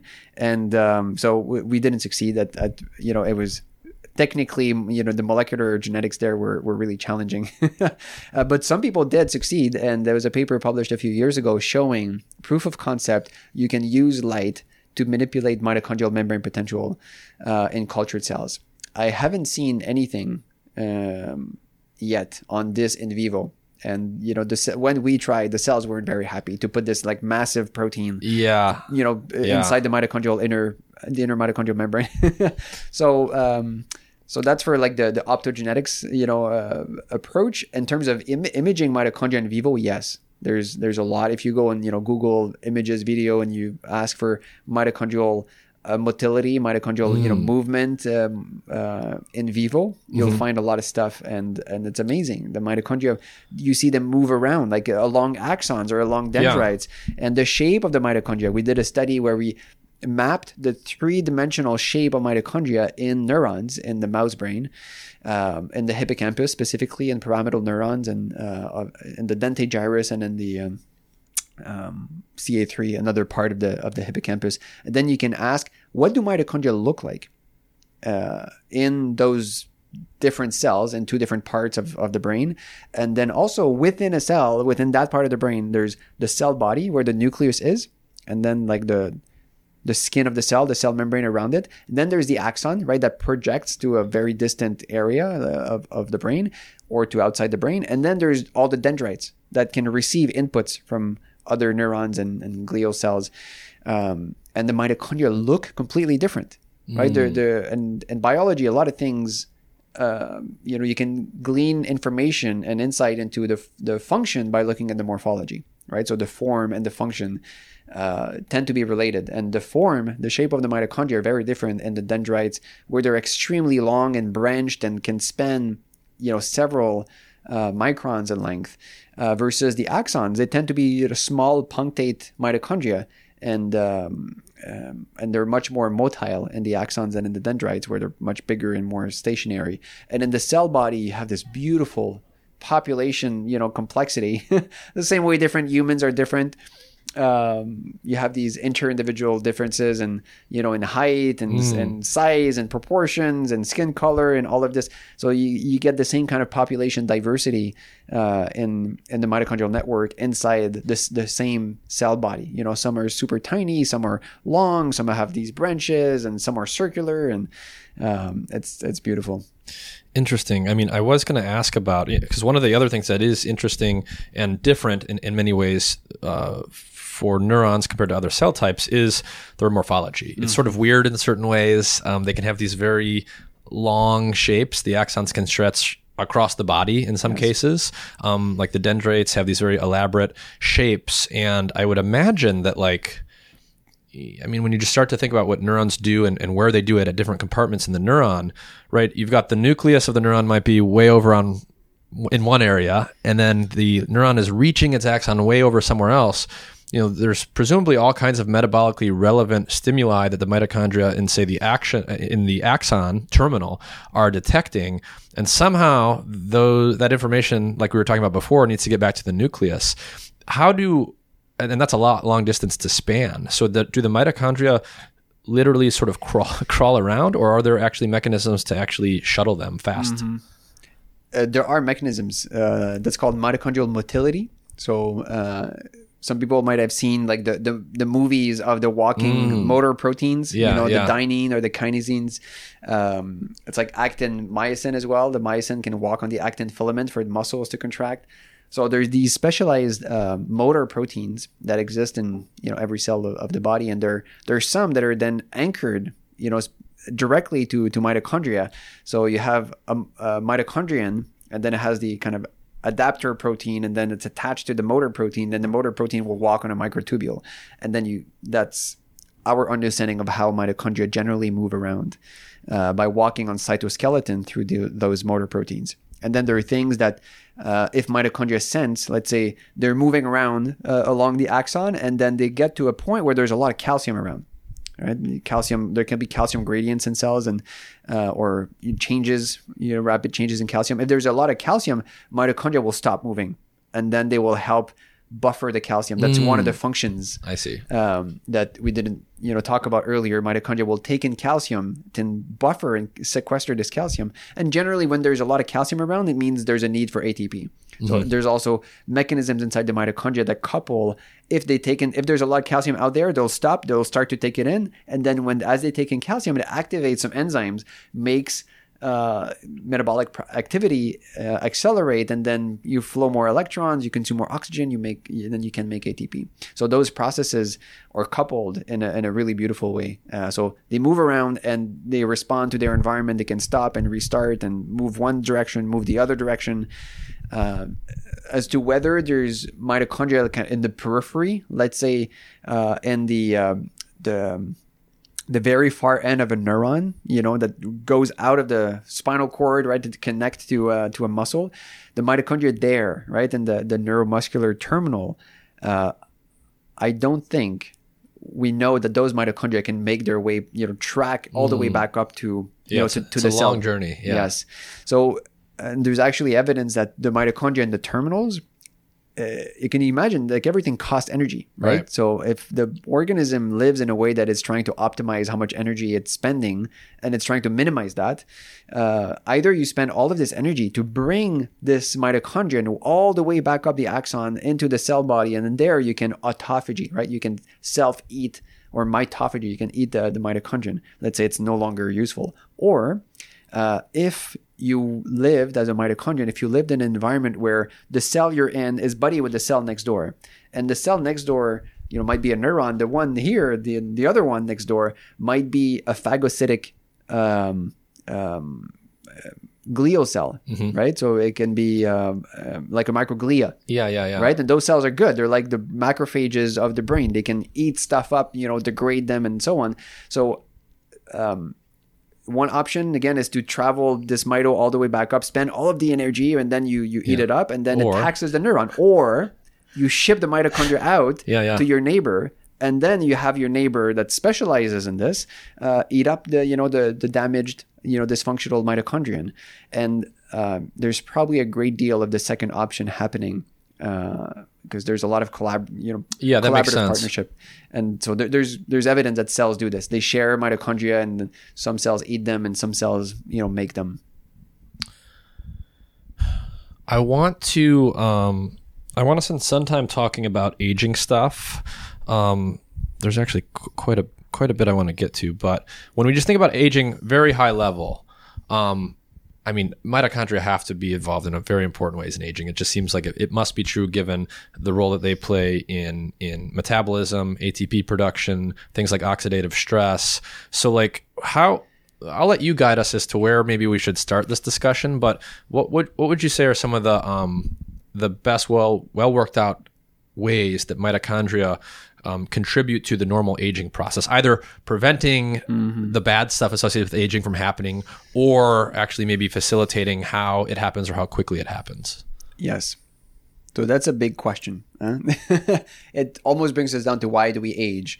And people have been at this question for a long time. And at this point in the history of aging research, there's really good evidence that outputs, right, signals from mitochondria contribute in a very important way to the aging process and to kind of the trajectory, if we think about aging as a trajectory. And this idea started a long time ago, and the rate of living hypothesis. Animals, creatures, that have smaller bodies tend to breathe faster, so they and to burn energy much more quickly. And then compared to larger animals. So if you take a mouse, for example, the heart rate of a mouse is around 400 beats per minute. So that's 400 beats that's several beats per second, right? Yeah. What's the heartbeat of a human? More like 60, 70 beats per minute. What's the heartbeat of a whale? Like a very big mammal. I think it's really low, right? It's really low, yes. It's only a few beats every minute. compared to 60, 70 for us, 400 for the mouse. And the metabolic rate, you can compute that, right? How much energy does a whale burn for every minute of life versus humans, kind of intermediate size, versus a mouse, small size. And then you can go even smaller than a mouse, like a little shrew that's like a gram. The smaller the animals, the faster their metabolic rate. So they burn energy so much faster than larger creatures. And there's then these weird. Then you can plot this. Right? Yeah. So you have on an x-axis, you say how big is a creature, and then on the y-axis you say how fast is its metabolic rate, how quickly does it burn energy, how quickly does it consume oxygen, and there's a remarkable inverse relationship there. The bigger creatures have a much lower metabolic rate than the faster smaller creatures, and that's called allometric scaling. And people have talked a lot about this also in relation to lifespan. Yeah. Because that is not disconnected from lifespan. Yeah. Like a fly, right? Which is super tiny. Yeah. It lives like, a month or two max. Yep. Like Drosophila lives about 2 months. A mouse lives like 2 to 3 years.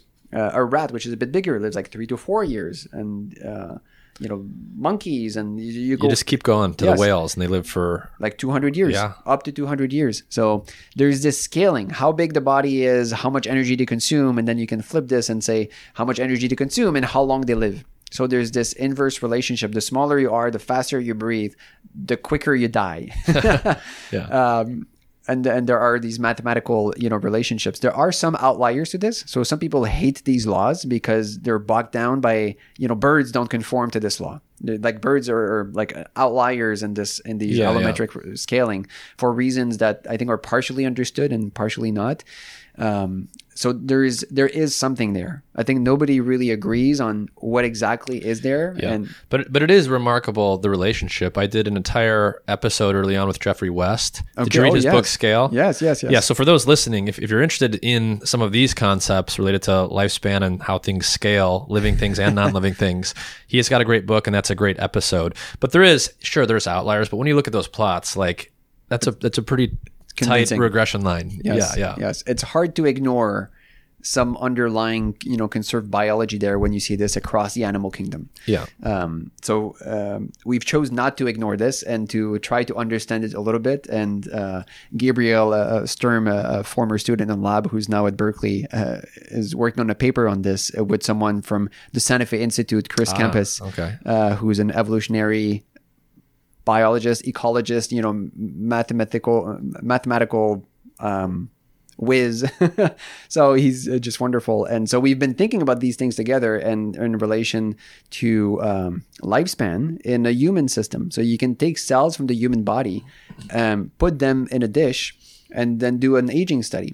And we call this the cellular lifespan, system or cellular lifespan model. And what this does is, it's taught us two things. One is if you take cells of the human body, let's say you take skin cells, and then those cells, right, they were, let's say, programmed, or they were in an environment in the human body, and they were going to live like 80 so years, 90 years, 100 years, more or less. If you take them out of the human body and then you put them in a dish, and then you ask, well, how long are they going to live now, right? It's almost like a time perception experiment. So you take cells out, you put them in a dish and say, okay, how long are they going to live now? And then what Gabriel did was very patiently took them through their whole lifespan. So you grow the cells for a week, and then you take, some of those cells, because, if you put a few cells, a few thousand cells, then they're going to divide. And at the end of the week, there's many more, right?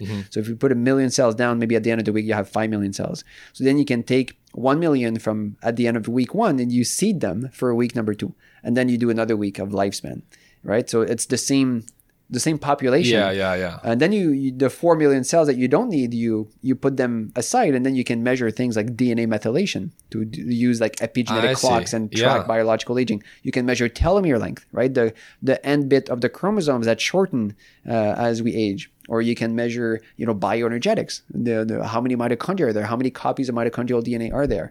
Or you can also take the media, cells in these experiments, they grow into this liquid that feeds them, right? It's the equivalent of the blood. And then you can measure things and, stuff that cells will secrete to understand cellular behavior as they age.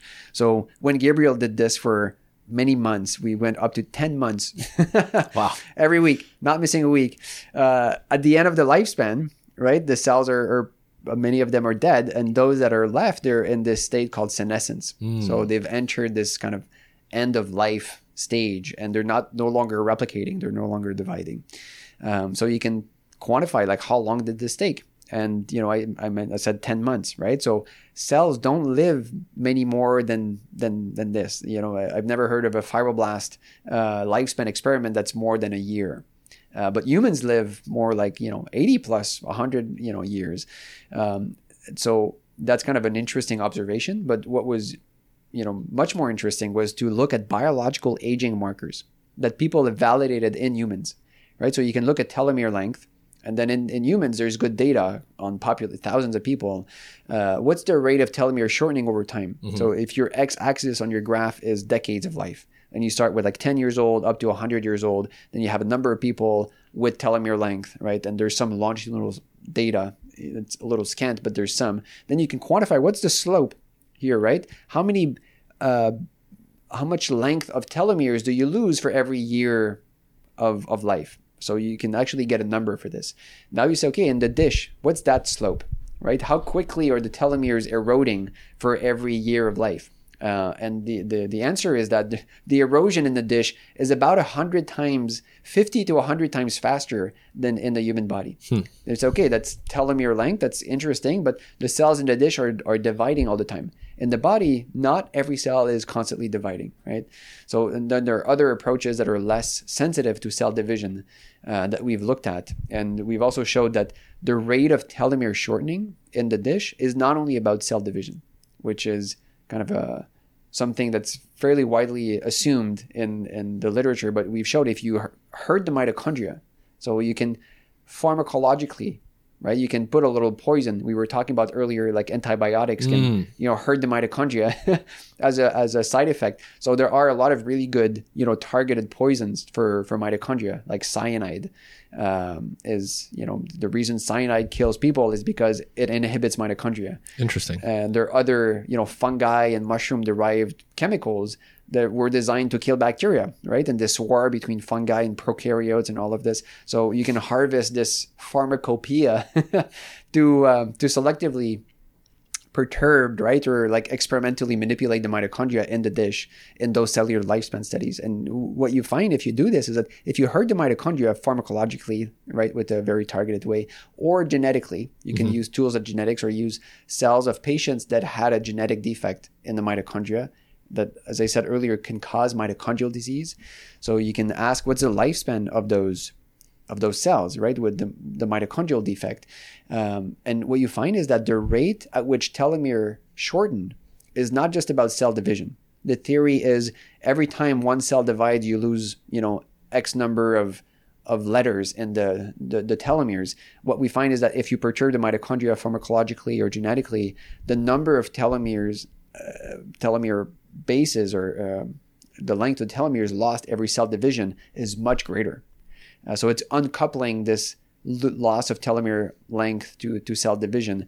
And there are other tools like DNA methylation-based epigenetic clocks that some of your listeners might be aware of. Those clocks work in the dish. And those clocks were designed, right? You take human blood from people that are 10 years old, people that are 100 years old, everyone in between. Then you can train an algorithm. You use machine learning, penalized regression methods to identify some algorithm that will predict someone's age just based on DNA methylation. So you can take a DNA sample from someone's blood and you can predict with about a 3-year accuracy how old this person is, just by looking at the epigenome or in particular, this is DNA methylation. Is this where these products start to come in that you're seeing out in the world now, where you can get your biological age versus your chronological age? Exactly. Yes. And are those? Would you say that those are accurate and reasonable? So the epigenetic clocks, right? So that will quantify biological age. They're pretty accurate, like scarily accurate. They're almost, some of them are almost too accurate.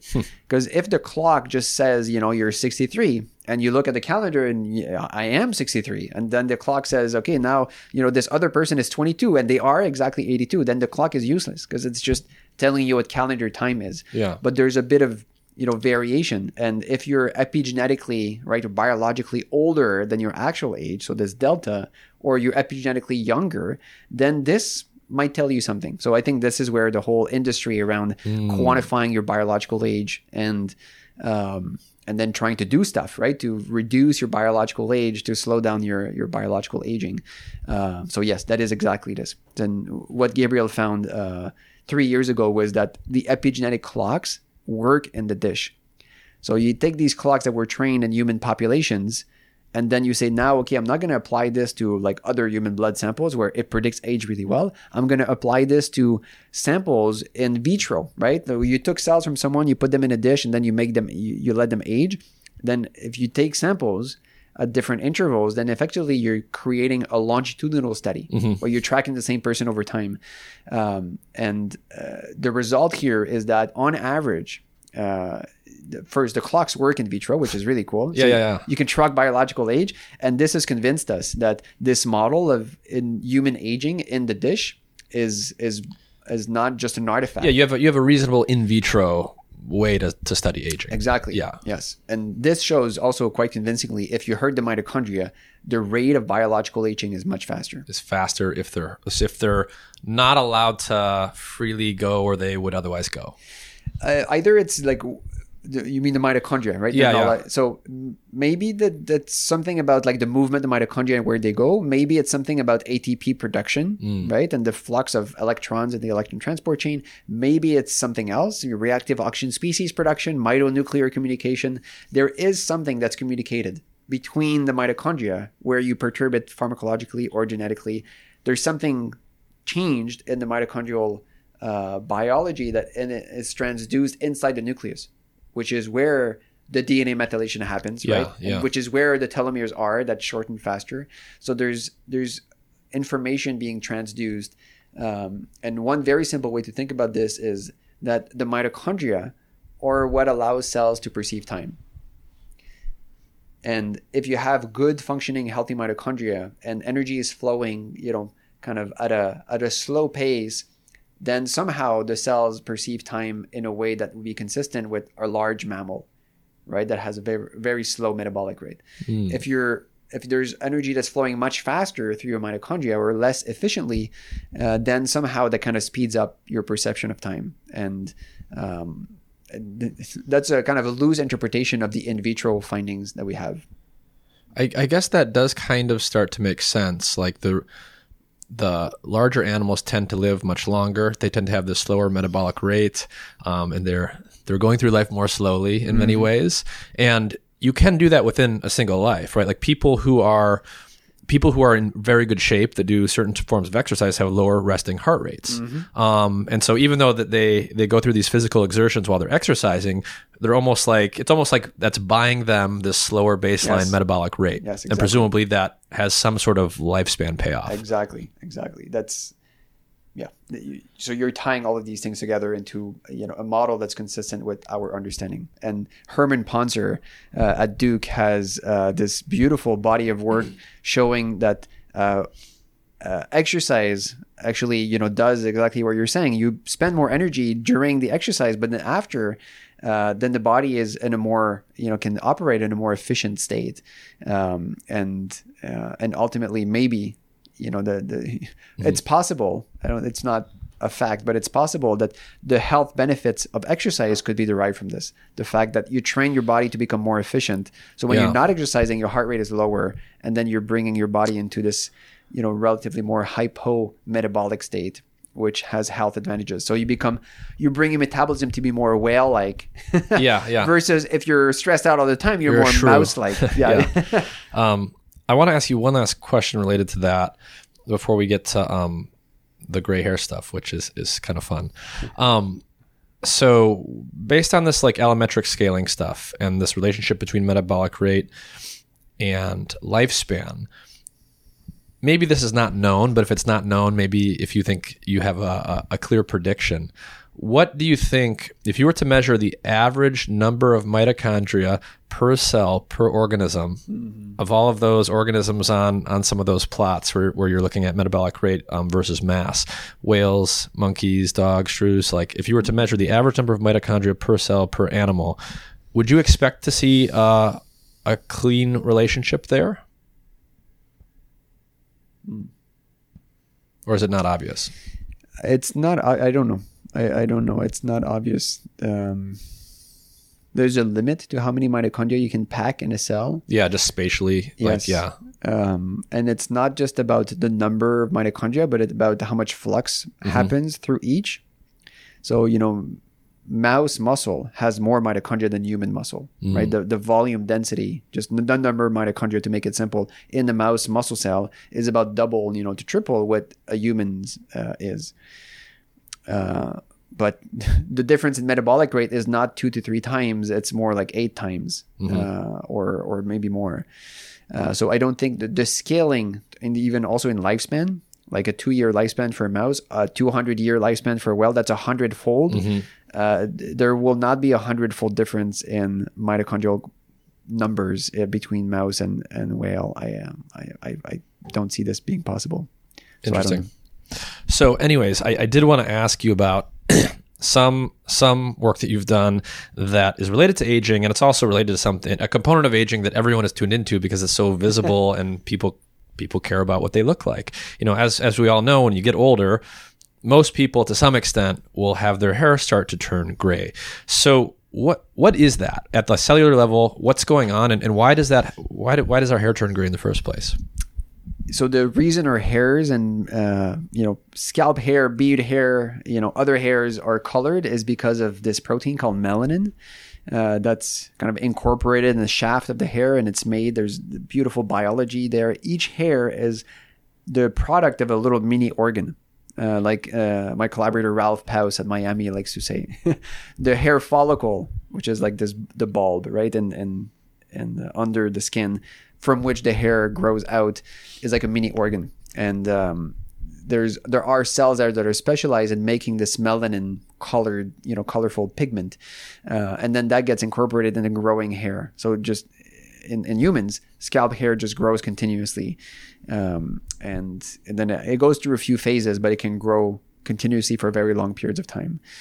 So that's the source of hair color. And in graying, then you lose that, right? So it's just the pigment is gone, and there's a few hypotheses and decent models for why this happens. And at this point, I'm not an expert in hair graying. Ralph is, but we looked at quite a few hair follicles and a lot of hair strands from people who participated in our study.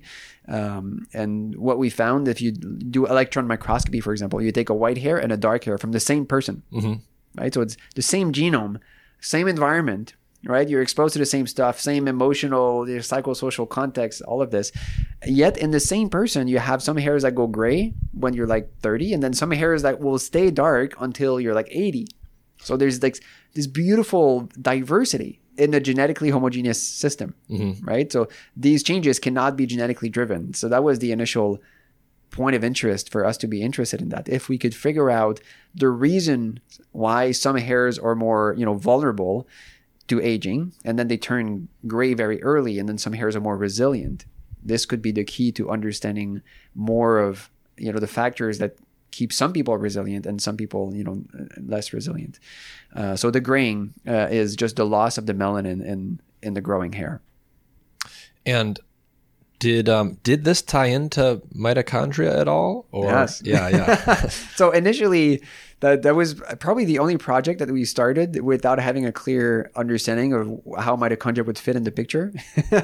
But I had read some things when we started to think about hair graying and the idea that there is this heterogeneity. It could give us a new insight into the variability in human aging.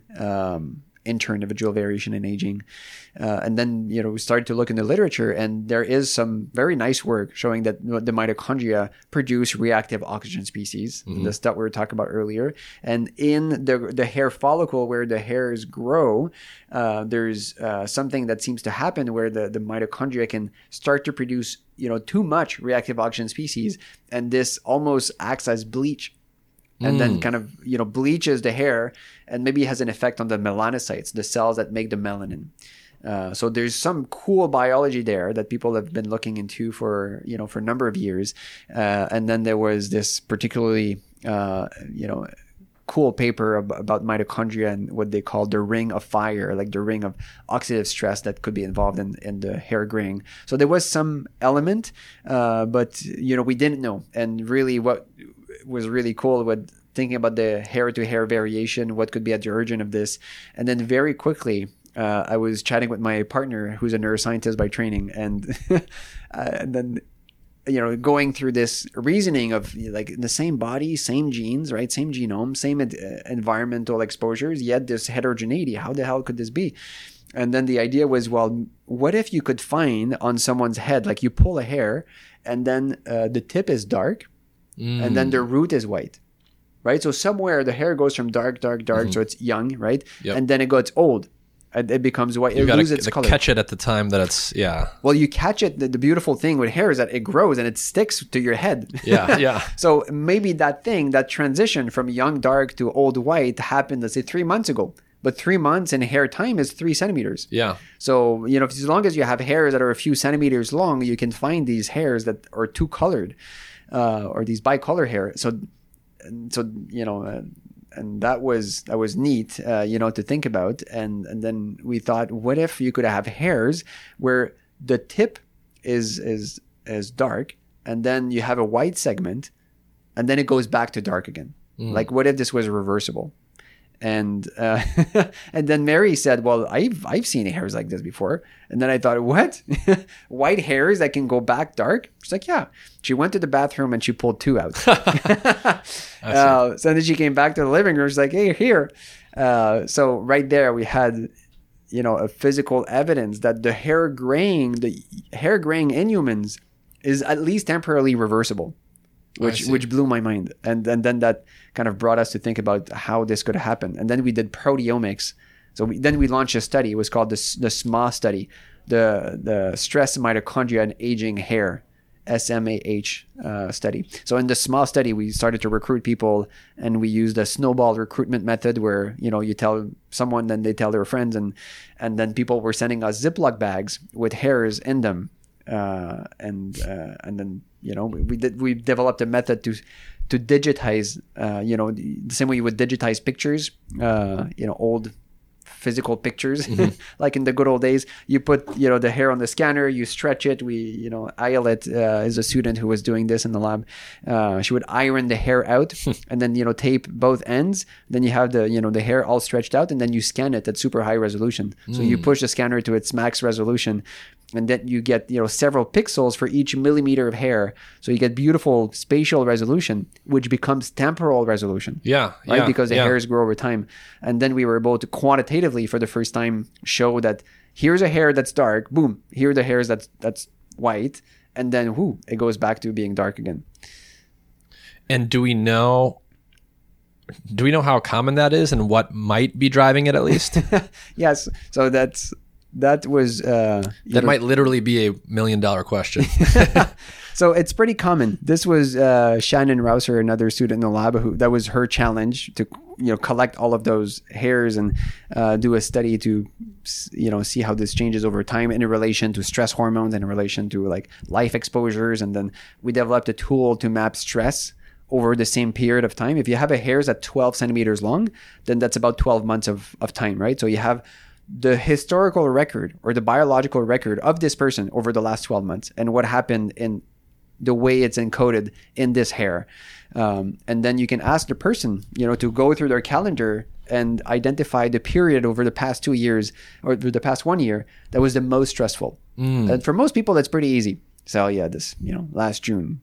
broke up with this, with my partner, and this happened, or like changed job, or pandemic happened. I see. Yeah, and then what was the least stressful point of the past year? And then people are pretty good at identifying this too. And then we ask them to identify another like 6 points, and then you connect the dots, and then you end up with a profile of stress over the past year. It's flawed, from being a retrospective, but that was sufficient to identify statistically significant correlation between events of life stress, events of graying. And then when the paper was published, demonstrating this, I've received at this point, about 60 emails of people from all over the world, which is amazing. People saying, people were saying me I was crazy, but I have the hair, it's taped on my fridge if you want it. Thank you for showing that, they're not crazy. So the reversal. You mean people that had started to gray and then got their color back? Yeah. And or they look in the mirror and say, oh, this weird hair it's white at the tip and it's dark at the root. How this is not supposed to happen, right? If aging is a unidirectional linear process that we're doomed to go through at a fixed rate, you're not supposed to see aging features reverse. So this kind of, I think that's why it's a little upsetting for people, and some people, react weirdly to this, because it upsets the paradigm or the framework from which we work. And I think this data shows hair graying and probably other features of aging are more malleable than we used to think. I mean, did you at least start to get a sense of, was there a correlation between like, oh yeah, I had this really stressful period, someone died or I got laid off or whatever, and then something really great happened 6 months later, and that correlated with the color coming back? Yeah, so the most striking example we have in the paper is a young, Asian participant who said, she defended her thesis, her PhD thesis, and then, things were fine for a few months. And then she said, I went through the most stressful 2 months of my life. And she went through a breakup, and she had to travel, and then she had to decide what she was going to do with her life. And so it was very stressful. Her physiology changed. She lost her menses for 2 months. And then after, she decided to take a job in New York City, and she moved to New York City, and now things were good. And if you look at her stress profile, right, she finished her thesis. It was like a level 2 out of 10. And then the most stressful 2 months, peak at 10. And then around 8, 9 for 2 months, and then another peak at 10, and then boom, down to about 1, and then 1 for the rest. The hair graying pattern, you superimpose it on top of it. It's the same. The hair is dark, dark, dark, and then boom, it becomes white for exactly 2 months of time. Then the stress subsides, and then the hair gets its color back. This was amazing. P equal 0.007, if you do statistics on that. Now, that's remarkable, and it's totally believable. But at the same time, when you just look at people in our life, you don't usually see that, right? We don't really notice that. And so is it just an uncommon thing? Are these unusual individuals who had an extremely high amount of stress but low baseline? Or do you think that like anyone could achieve such a thing? Yes, I think anyone can achieve such a thing. We've seen this now in like a 9-year-old girl from Europe. She had a white hair that reverted back to dark. Beard hair from like a 30-some-year-old male. Pubic hair from a 30-some-year-old woman. So it happens in all sorts of regions of the body and all sorts of people. When you start to look, then you start to find them. And I think we typically don't see them. I had never seen this. Yeah. And then when we started to look, we found, we recruited for about 2 years. And we found 17 people. So it's not a ton, right? And since the paper is published and it was in the media a little bit, so it reached a large number of people. Out of everyone it reached, there's a fraction of those that noticed, that had experienced this. They saw 2-colored hair on their head, and 55 of those people kind of found my email somewhere and emailed me. So at this point, we think it's pretty common, and we ran a survey with my colleague Ralph Paus in Miami to ask those people who had contacted us how many hairs did they find in their hair, and was there stress associated with this transition, reversal, and so on. So it seems like it's decently frequent, and it's not kind of a once in a blue moon type of event. Interesting. Well, we've talked about mitochondria for 2 hours. There's just a lot of fascinating stuff here that connects to so many things, and we didn't even get to all of them. It sounds like, I mean, if you think of health in a mitochondria-centric way, it seems like some of the sort of very basic practical takeaways for people if they want healthy, vibrant mitochondria are definitely you need to have some exercise, endurance exercise. You don't need to be a marathon runner, but if you're not getting it, your mitochondria are not going to be used in maybe the best way or the most efficient way that they could be. And also it sounded like if you have an extremely carb and sugar centric diet, that would be another thing that's not going to sort of optimize your mitochondria, basically. Yes, I wouldn't make strong claims based on my knowledge of like the type of diet. I think clearly refined sugars are toxic. That's no, there's no magic there. Not eating too much is the way I would phrase it, right? Like, just the amount of calories. The amount of calories, the timing of calories, like we discussed, is probably relevant. So to your first point, movement. Mm-hmm. Like if you can take the stairs instead of taking the elevator to go 2 flights of stairs, right? Or you can walk instead of taking the car, or like these little details, just physical activity. Mm-hmm. There's good evidence you don't need to be a marathon runner and to exercise like a maniac to derive benefits of moving. Mm-hmm. Just moving, anything that makes you breathe a little harder is good for you. It's good for your mitochondria. And not eating too much, yes, it stimulates your mitochondria, gives them a purpose, and there's also evidence if you're hungry, right, that actually stimulates processes that get rid of the bad mitochondria. This mitophagy stuff, like older mitochondria. Yes, so quality control. I see. So when you're hungry, the body kind of goes into this mode of I need to get rid of the stuff I don't need, and then if you have mitochondria that are on the edge, like are they well functioning or not? If they're challenged or if the cell goes into this starvation mode a little bit, then it will digest the not so useful things, which can include old mitochondria. What happens if you don't get rid of those old mitochondria? Do they start causing collateral damage? That's the idea. Yeah, and there's a few kind of indirect lines of evidence that yes, that's the case. If you fail to degrade the poorly functioning mitochondria, they can kind of hurt the functioning of the whole mitochondrial community. The same way that, if you have a bad apple in a social context, right, that person can have a negative effect on other people. So if you think about mitochondria as dynamic little social organisms, yes, having poorly functioning or, damaged mitochondria that are not getting degraded could have deleterious effects on the functioning of the system as a whole. And I guess I'll end with, I would have liked to dwell on the mind mitochondria area of discussion a little bit more. Could you maybe end by just describing, with respect to the so-called mind mitochondria connection, what's sort of an exciting area of research that's on the cutting edge where you think will also make some real progress in the next few years? What kinds of questions do you think are answerable but haven't been answered yet? Yes, that's a great question. To add to what we just said, like moving stimulates your mitochondria, not eating too much or being hungry once in a while stimulates mitochondria, gets rid of the bad ones. Some of our recent work and the work of others shows that the psychological states can actually manifest in molecular terms in the mitochondria and change maybe the function, maybe the content of the mitochondria. And one of our early study in that area of the mind mitochondria connection showed that women who felt more positive emotions, right? Positive mood, it's called. So a woman who's, in a questionnaire that asked this past, 24 hours today, and they answer this in the evening. So today, how much of this did you feel, right? And then you have items that are like, today I felt, love, compassion, and trust. Right? There's some days we all feel some of it. And if you wake up, with someone that you love and then you have some good positive interactions in the morning or, you see a good friend or, right, then you can feel quite a bit of this. And then there's some other days where you don't feel love, compassion, and trust.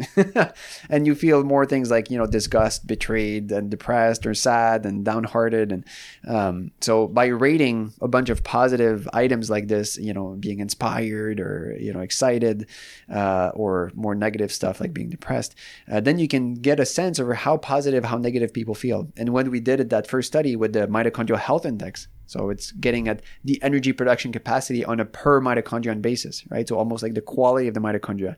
in white blood cells. We found that women who said, I felt positive, right, more positive the day before they gave blood.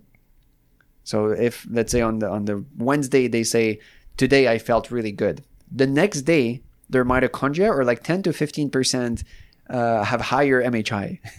The mitochondrial health index was higher when they had a really good day. Yes, basically. When they had a very good positive experience, right? When they had experienced a lot of positive emotions the day before.